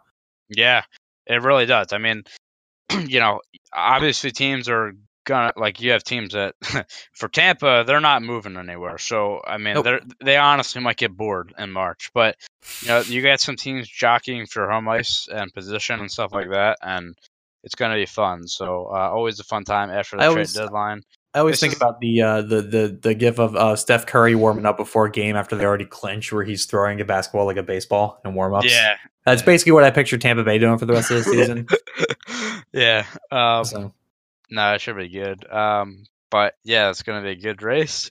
All right, and now we're going to move on to our second big topic of the podcast, and this is, again, special because we have some guests, not one but two. So you know what, for this, because Bobby is such a nice man and wrote some more bios, I will hand it over to him to give you the guest for this podcast. Absolutely. Thank you, Tyler. I am happy to welcome once again Mr. John Travers to the show. And in case you forgot, John Travers is a student filmmaker and Baltimore native and diehard Baltimore sports fan. He doesn't believe in Lamar Jackson, and Rudy is his favorite player. He is the biggest shark Rocket League has ever seen. He has come back for more today on the show. Ladies and gentlemen, Mr. John Travers. Thanks for having me. Thanks for having me back, guys. Yep. You. And I wasn't ready for that. And our second guest is actually my other roommate, who has decided to come on and receive some hate today. Mr. Will Johnston is also a student filmmaker, but he's actually a Philadelphia native. Loud and proud, baby. And he's also a diehard Philly sports fan, but he finally came around to the Eagles last year. If he's not looking up baseball contracts online, he is attempting to build the perfect Philly squad on MLB The Show, which gives him just the tiniest sense of what a winning team is. Ladies and gentlemen, Mr. Will Johnston. Thank you very much, Bobby. Couldn't say it better myself.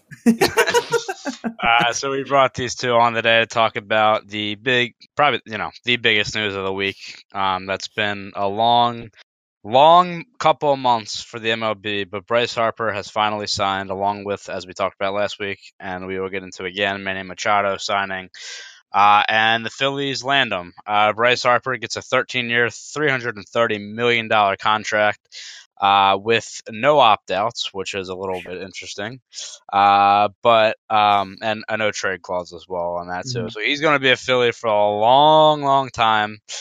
So I guess. Yeah, I guess the first question I'll kind of ask everybody. We'll start with Bobby.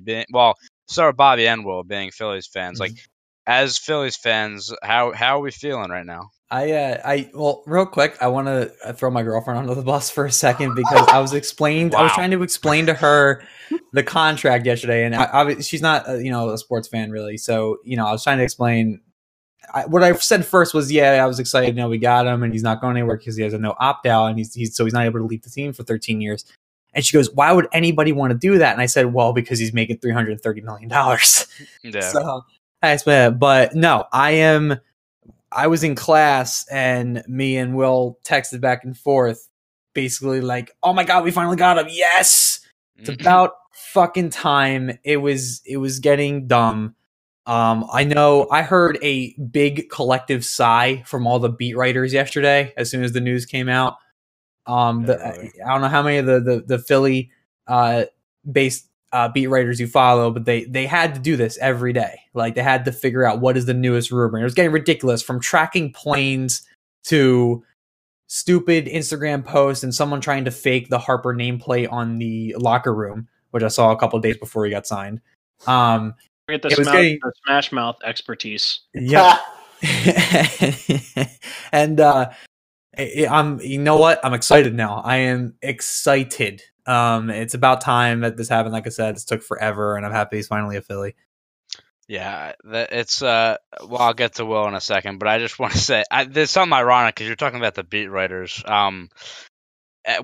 Brendy has been kind of taking shots at John Heyman on Twitter because every day every day for probably the past 3 weeks, he's been tweeting out like 3 times a day some just blank bullshit statement about Harper. And it would always end with like, "Oh, Philly maybe not the favorite," or "Philly this is the favorite." It'd be like, the Phillies are still the favorite, but there's like 4 teams involved. Right, and then it's like 3 hours later, the Phillies, look like they're going to get them, but still, not sure yet. It was the dumbest shit. And then, of course, he was the first one to break it, that Harper sign, which was kind of fucking annoying. Brendy should have done one final thanks, John. I hope, by the way, if anybody follows us on Twitter, twitter.com/Compay Network, I hope you guys enjoyed the meme that we had going on, thanking John every time he broke a new piece about Harper every single fucking day. Yeah, so, it's terrible. I was happy to see. I'm sad to see it go, but it was fun. But Will, what are your thoughts on this? And talking about the money as well, like 13 years, no opt-outs. Like, how are we all feeling about that as well? I'm thrilled that they got one of them because, if anything, it does truly show that they are expecting to win now.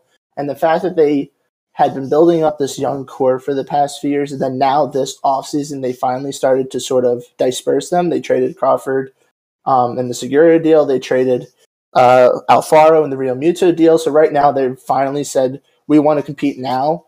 For a while, I was going back and forth between Harper and Machado of who I preferred. Before the Harper meeting in January, I was saying Machado. After the Harper meeting, I started to lean towards Harper probably would fit better in Philly. And for the amount he's signed for, it's a risky move no matter what, because of the inconsistency per se. Like, he has a big cap if he can reach anything close to that MVP season. But he also has a fairly low for the type of player he could be. So he's a player of extremes, which the Phillies should be fairly familiar with because Rollins had periods of that in the second half of his career. But I am happy with the average annual value in the 13-year span because the first 7 or 8 years, I believe, of the deal is only $26 million, which for Harper, it seemed like he could get 30 plus per year. And then for the back half, he's getting $22 million. So if the Phillies really are also thinking signing someone else this offseason like Kimbrel or Keuchel, if their price and years drop, and maybe sign Trout when if he becomes a free agent in a couple of years, I feel like they really set themselves up well for the next few years and to compete, especially in a really competitive East. Yeah, it's actually, you mentioned about how, they're trying to win now, because I believe in that Realmuto trade as well. They gave up Sixto Sanchez, who was one of the top pitching prospects in the league. I believe. I'm trying to remember what that deal was. It was Alfaro, Sixto Sanchez, and at least one minor league pitching prospect. There might have been another one. Yeah, because I know Sanchez was always on the top 50 prospects for the MLB. But interesting kind of article that came out of this as well. The Phillies say they have sold 100,000 tickets since getting Harper. And I guess let's say that includes... That is not surprising. Jesus. Yeah. That includes just so opening day is sold out. So it just looks like single game packages and stuff like that as well. So yeah, 100K. This is what I said. This is what I joked about when we were joking last week that if he was going to go to the Marlins, the stadium would actually be packed for the first couple of weeks for 3 days. Yeah, exactly. The cool thing about this whole Harper deal, though, is it's not just the fact that the Phillies are getting a really talented player. It's going to be huge for Philly in general.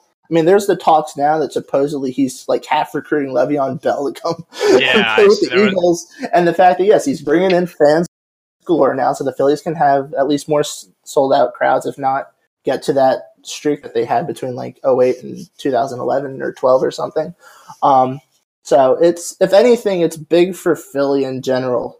Besides what you think of the player stats. So yeah, I mean, because he sent out a tweet earlier, I think it was today, about Le'Veon, you should come. But yeah, he's the big ship finally fell. But it's now looking at the roster for the Phillies.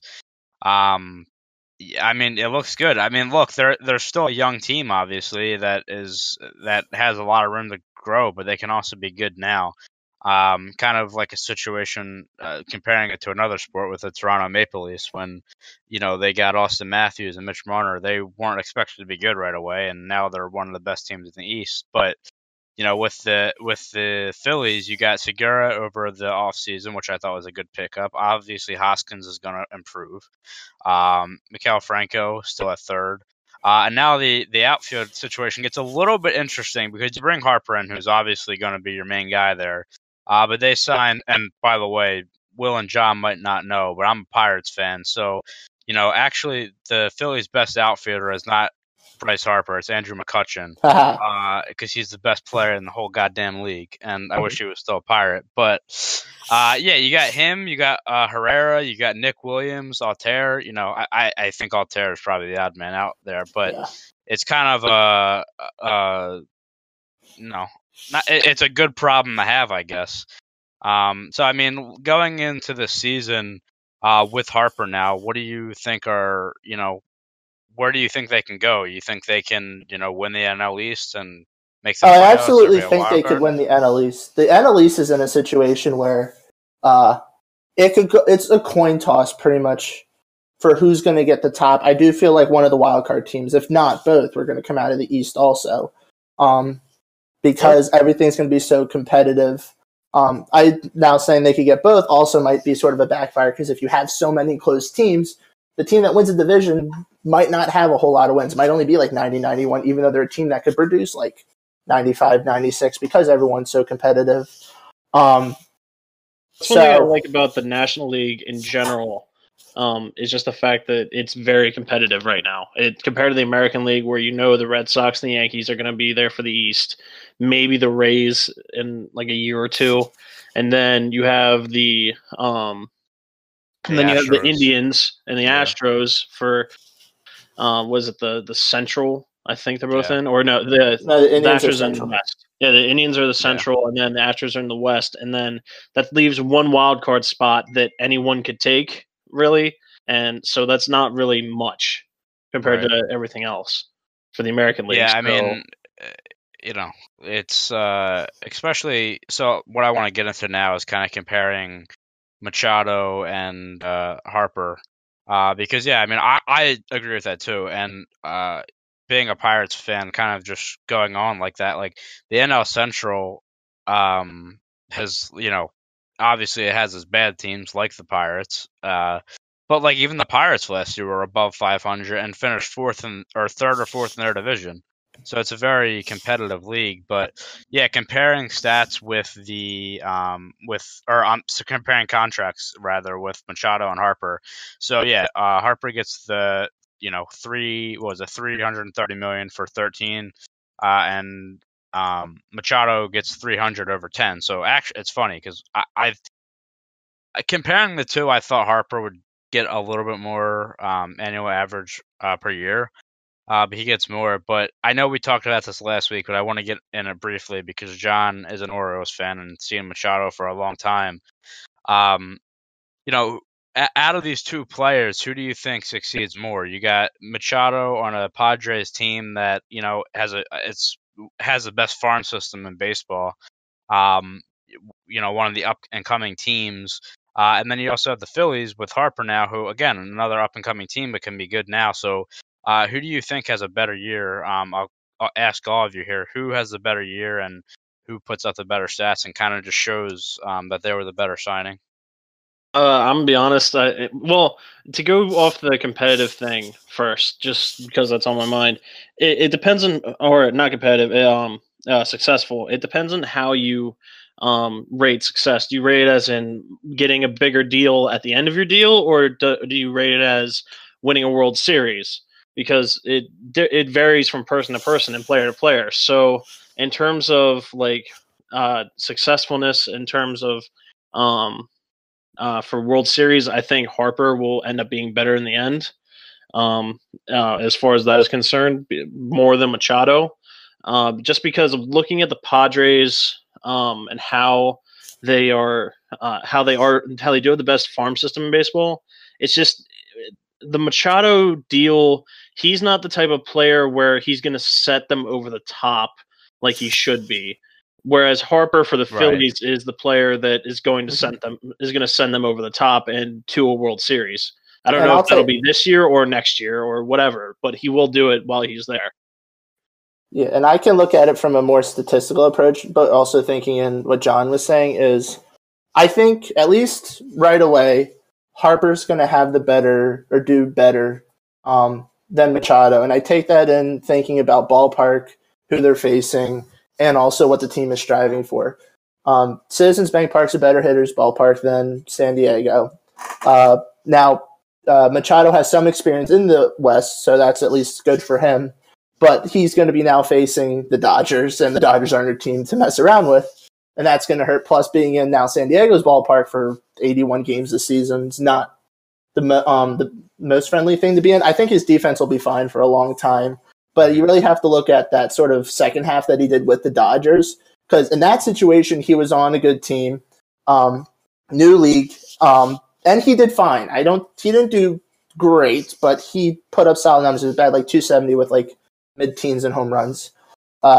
So I debate whether or not I feel like I don't think the pressure is going to like make him crumble because he was able to do fine in Baltimore. Now, being on San Diego and San Diego's pushing for the postseason while Baltimore was just sort of fading into the background, maybe that does have more effect on him that now he's seeing himself as the guy to push him over the top. Whereas Harper, he is the guy to push him over the top, but it's not like he's the main guy because a lot of the Phillies talk was, oh, the Phillies are a much better team. They're going to compete. They just didn't have that one piece to really push him up there. And so Harper has the luxury of having Real Muto and Hoskins in the lineup with him. If Herrera can hit like he did it all in the first half of any kind, that'll be huge. And who's to say that you don't have a better season from Hernandez or Franco finally figures it out and bats 270 and hits mid-20s and home runs. I feel like Harper having that protection in a fairly hitter-friendly ballpark will be fine. And the fact that he did fine in the NL East before, and since that's his whole career, he has experience constantly facing them. So I think at least in the short term, he'll do better than Machado. But Machado is more durable, so maybe that'll help him in the long run, or maybe he'll hit a wall and all of a sudden it'll be injury like Eric Chavez was. So if we're I'm sorry to cut you off. If we're looking at first season outlook, right? Who do you think we're going to see is going to be worth the deal? First season, who do we think is just going to spring to the top immediately? He's going to be everything in a bag of chips. I mean, I think Harper has a better chance. Basically with everything Will said. I mean, the Phillies are more set up for success.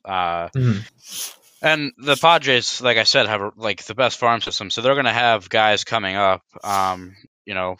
Tatis playing, eventually playing shortstop and stuff like that, and some of the outfielders they have. But yeah, I mean, it's for right now. I would say Harper. Well, here's the thing though, because from a statistical and numbers standpoint, because like we mentioned earlier, when we were talking off there, is that Brendy was talking about how statistically speaking, you have Harper possibly being overrated, right? And some of the numbers, they do kind of back his point to a degree, right? So are we going to see a similar situation where nothing's going to change in terms of what his numbers have been, or are we going to see a Harper that could possibly be MVP like he was that one season?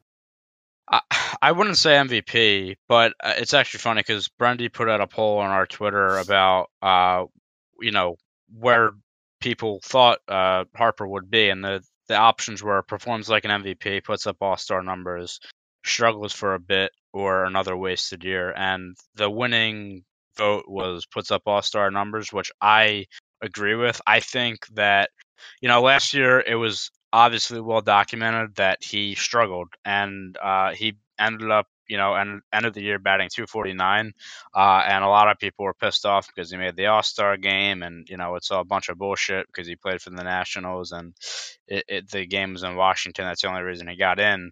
But I think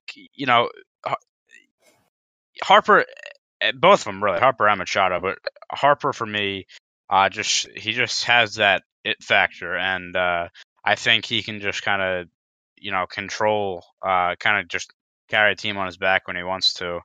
I mean, let's not forget last year he had 34 home runs, which was the second most in his career. And like Will said, I mean, Citizens Bank Park is very hitter friendly. You could see that total be, about the same or maybe even a little bit more. I would expect maybe around 40, I would say, if I had a prediction. So yeah, I mean, like I said, I think Harper's the guy for now, but and you guys, I don't know, maybe will agree or disagree with this. Like I always see Machado as more of a he's a defensive gem. Like I always thought he was one of the best defensive third basemen in the league. But I mean, and his hitting was good, but I never thought that put him over the top per se. Like I always just think of him as his defensive, game. Like I'm saying, I'm not saying he's bad at hitting or like he is a good hitter, but like that's how I always thought. But I agree with that. Like Manny's problem here was that, well, outside of him being a head case, which I'll cover on like after I mention this, like Manny was a defensive gem, whereas every swing he had, he was swinging for the fences because he knew that's where the big money would get him.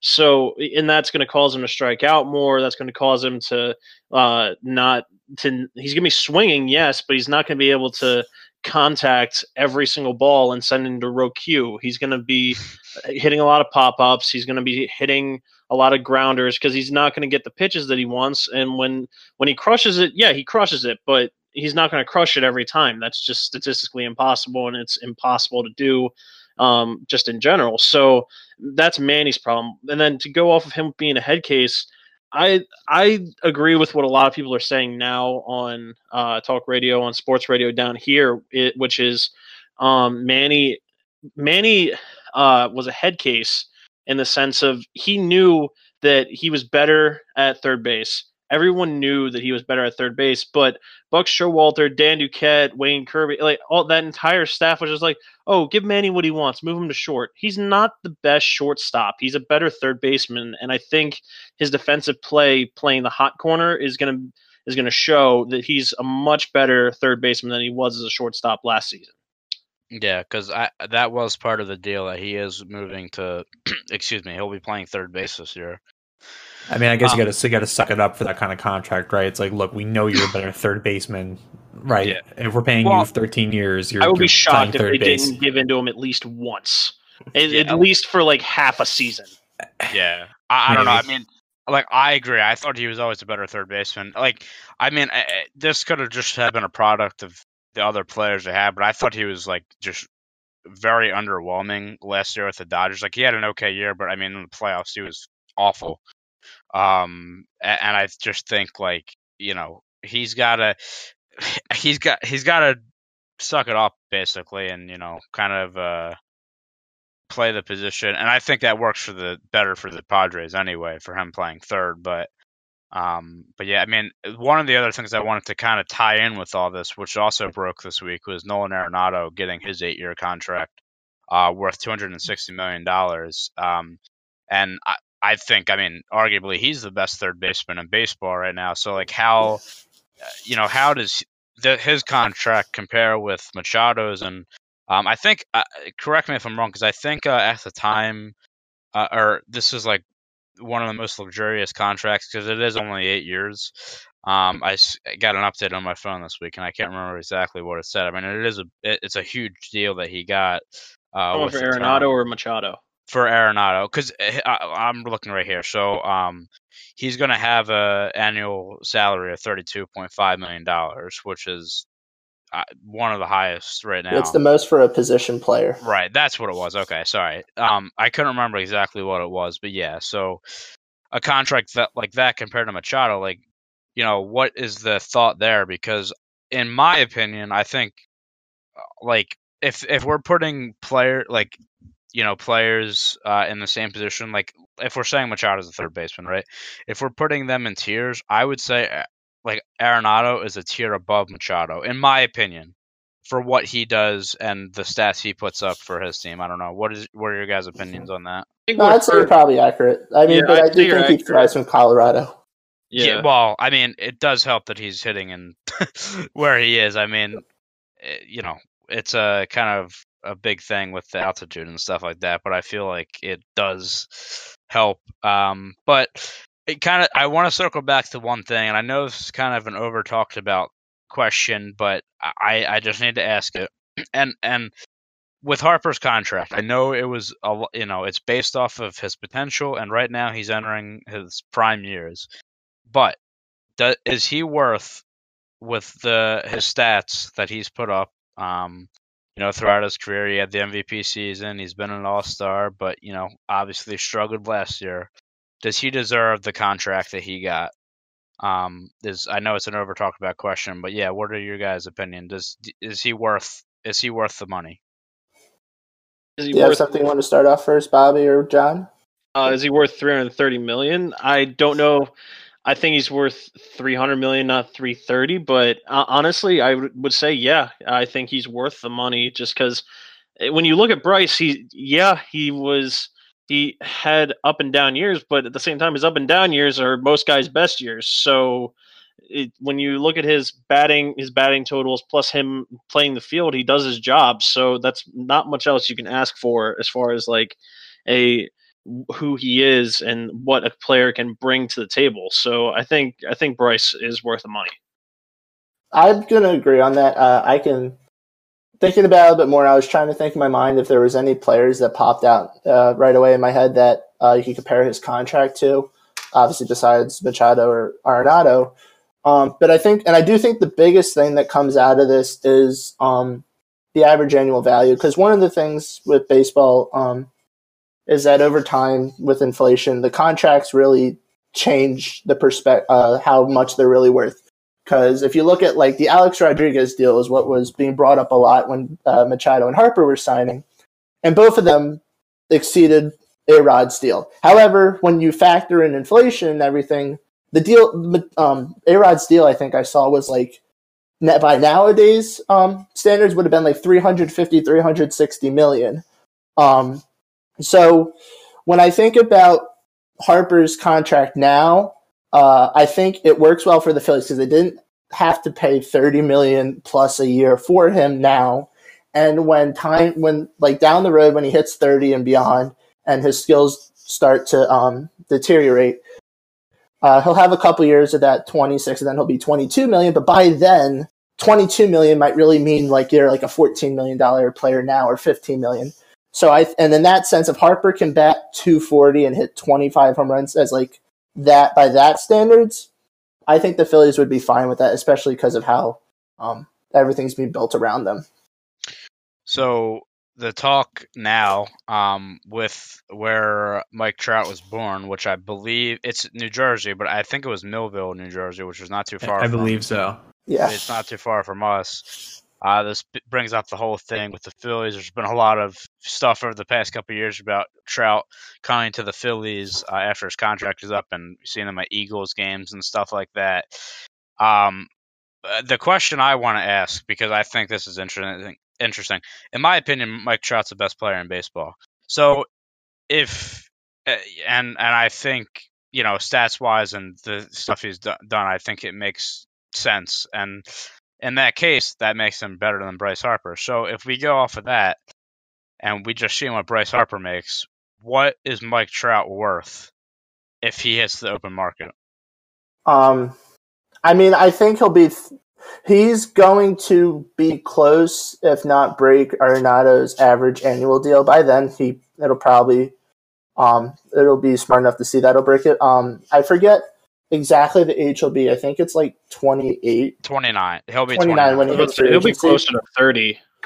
Well, but here's the thing that always factors in, because there's a talk that he'll be the $40 million or $400 million player. But if he's 29 when he becomes a free agent, if he's still busting it out like he's doing now, then some team might give him like a deal that'll put him into his 40s. But I find it hard to see team, even with Mike Trout. I find it hard right off the bat to think a team's going to try to push more than 10, at the most 12 years on him on a deal. So in that sense, I would think he's probably going to get roughly a 10-year, $350, $360 million deal, if I had to guess now. Then if he extends it to like 12 years or beyond, then I think he'll be the $400 million player. So yeah, I would agree with that, because I mean, you're looking at Harper and Machado both being 26, so you give Harper a contract for that long, it brings him to 39. But holy crap! I can't believe that $400 million is going to be in the question. When it comes to Mike Trout, yeah, with him being the best player in baseball, and also another thing you have to factor in here is also Trout. You hear nothing about him negative. You only hear the positive. Yeah. You hear if you're from a company's standpoint and a franchise's standpoint, that's the guy you want being the face of your franchise. The guy won't get in trouble. The guy won't use PEDs. The guy won't be a diva. That's the guy you want. So that, I think that'll be a huge factor in him getting the money as well. So yeah, I think he'll get plenty more money than Harper and Machado. But for him being $400 million is a shit ton of money for anybody. Yeah. So this is why I'm an avid like guy of like thinking baseball needs a salary cap. Like seriously. That is a discussion that I would love to have, and I'm sure we'll bring you guys on for that, because it's a topic that I have saved up, because I have a big problem with baseball not having a salary cap. But yeah, I mean, that is a lot of money. But I mean, if any player was to be worth it, I would say Trout is. That'd be a hell of an outfield in Philly, though, if they got Trout and Harper. But on that, we'll wrap up the conversation. It was a good one, and yeah, I mean, it's kind of been crazy. I mean, we've kind of talked about this throughout the whole process, but it took until really February 28th for both of these players, the top two free agents in baseball this year, to get signed, which is kind of insane. And had to keep it interesting, right? Had to push up the stock value as much as they possibly could. God damn. But on that note, we will end the podcast here. Thank you guys, John and Will, for coming back. John and Will being first time. Definitely have you on for some more baseball talk. You guys absolutely. are really knowledgeable. But yeah, we will wrap up the podcast. If you would like to contact us, we are on Twitter at ComePlayNetwork. We will be back next week for episode 23. Hopefully, Brendy and Zach will be accountable, or will be accounted for on that. Not held accountable. They'll be held accountable for their actions already. Throw the shade, please. That is not how it was supposed to come out, but it did. Shade hit me all the way over here. Oh my God. But yeah, like I said, thanks guys, and we will see you next week for episode 23 of the Come Play Podcast.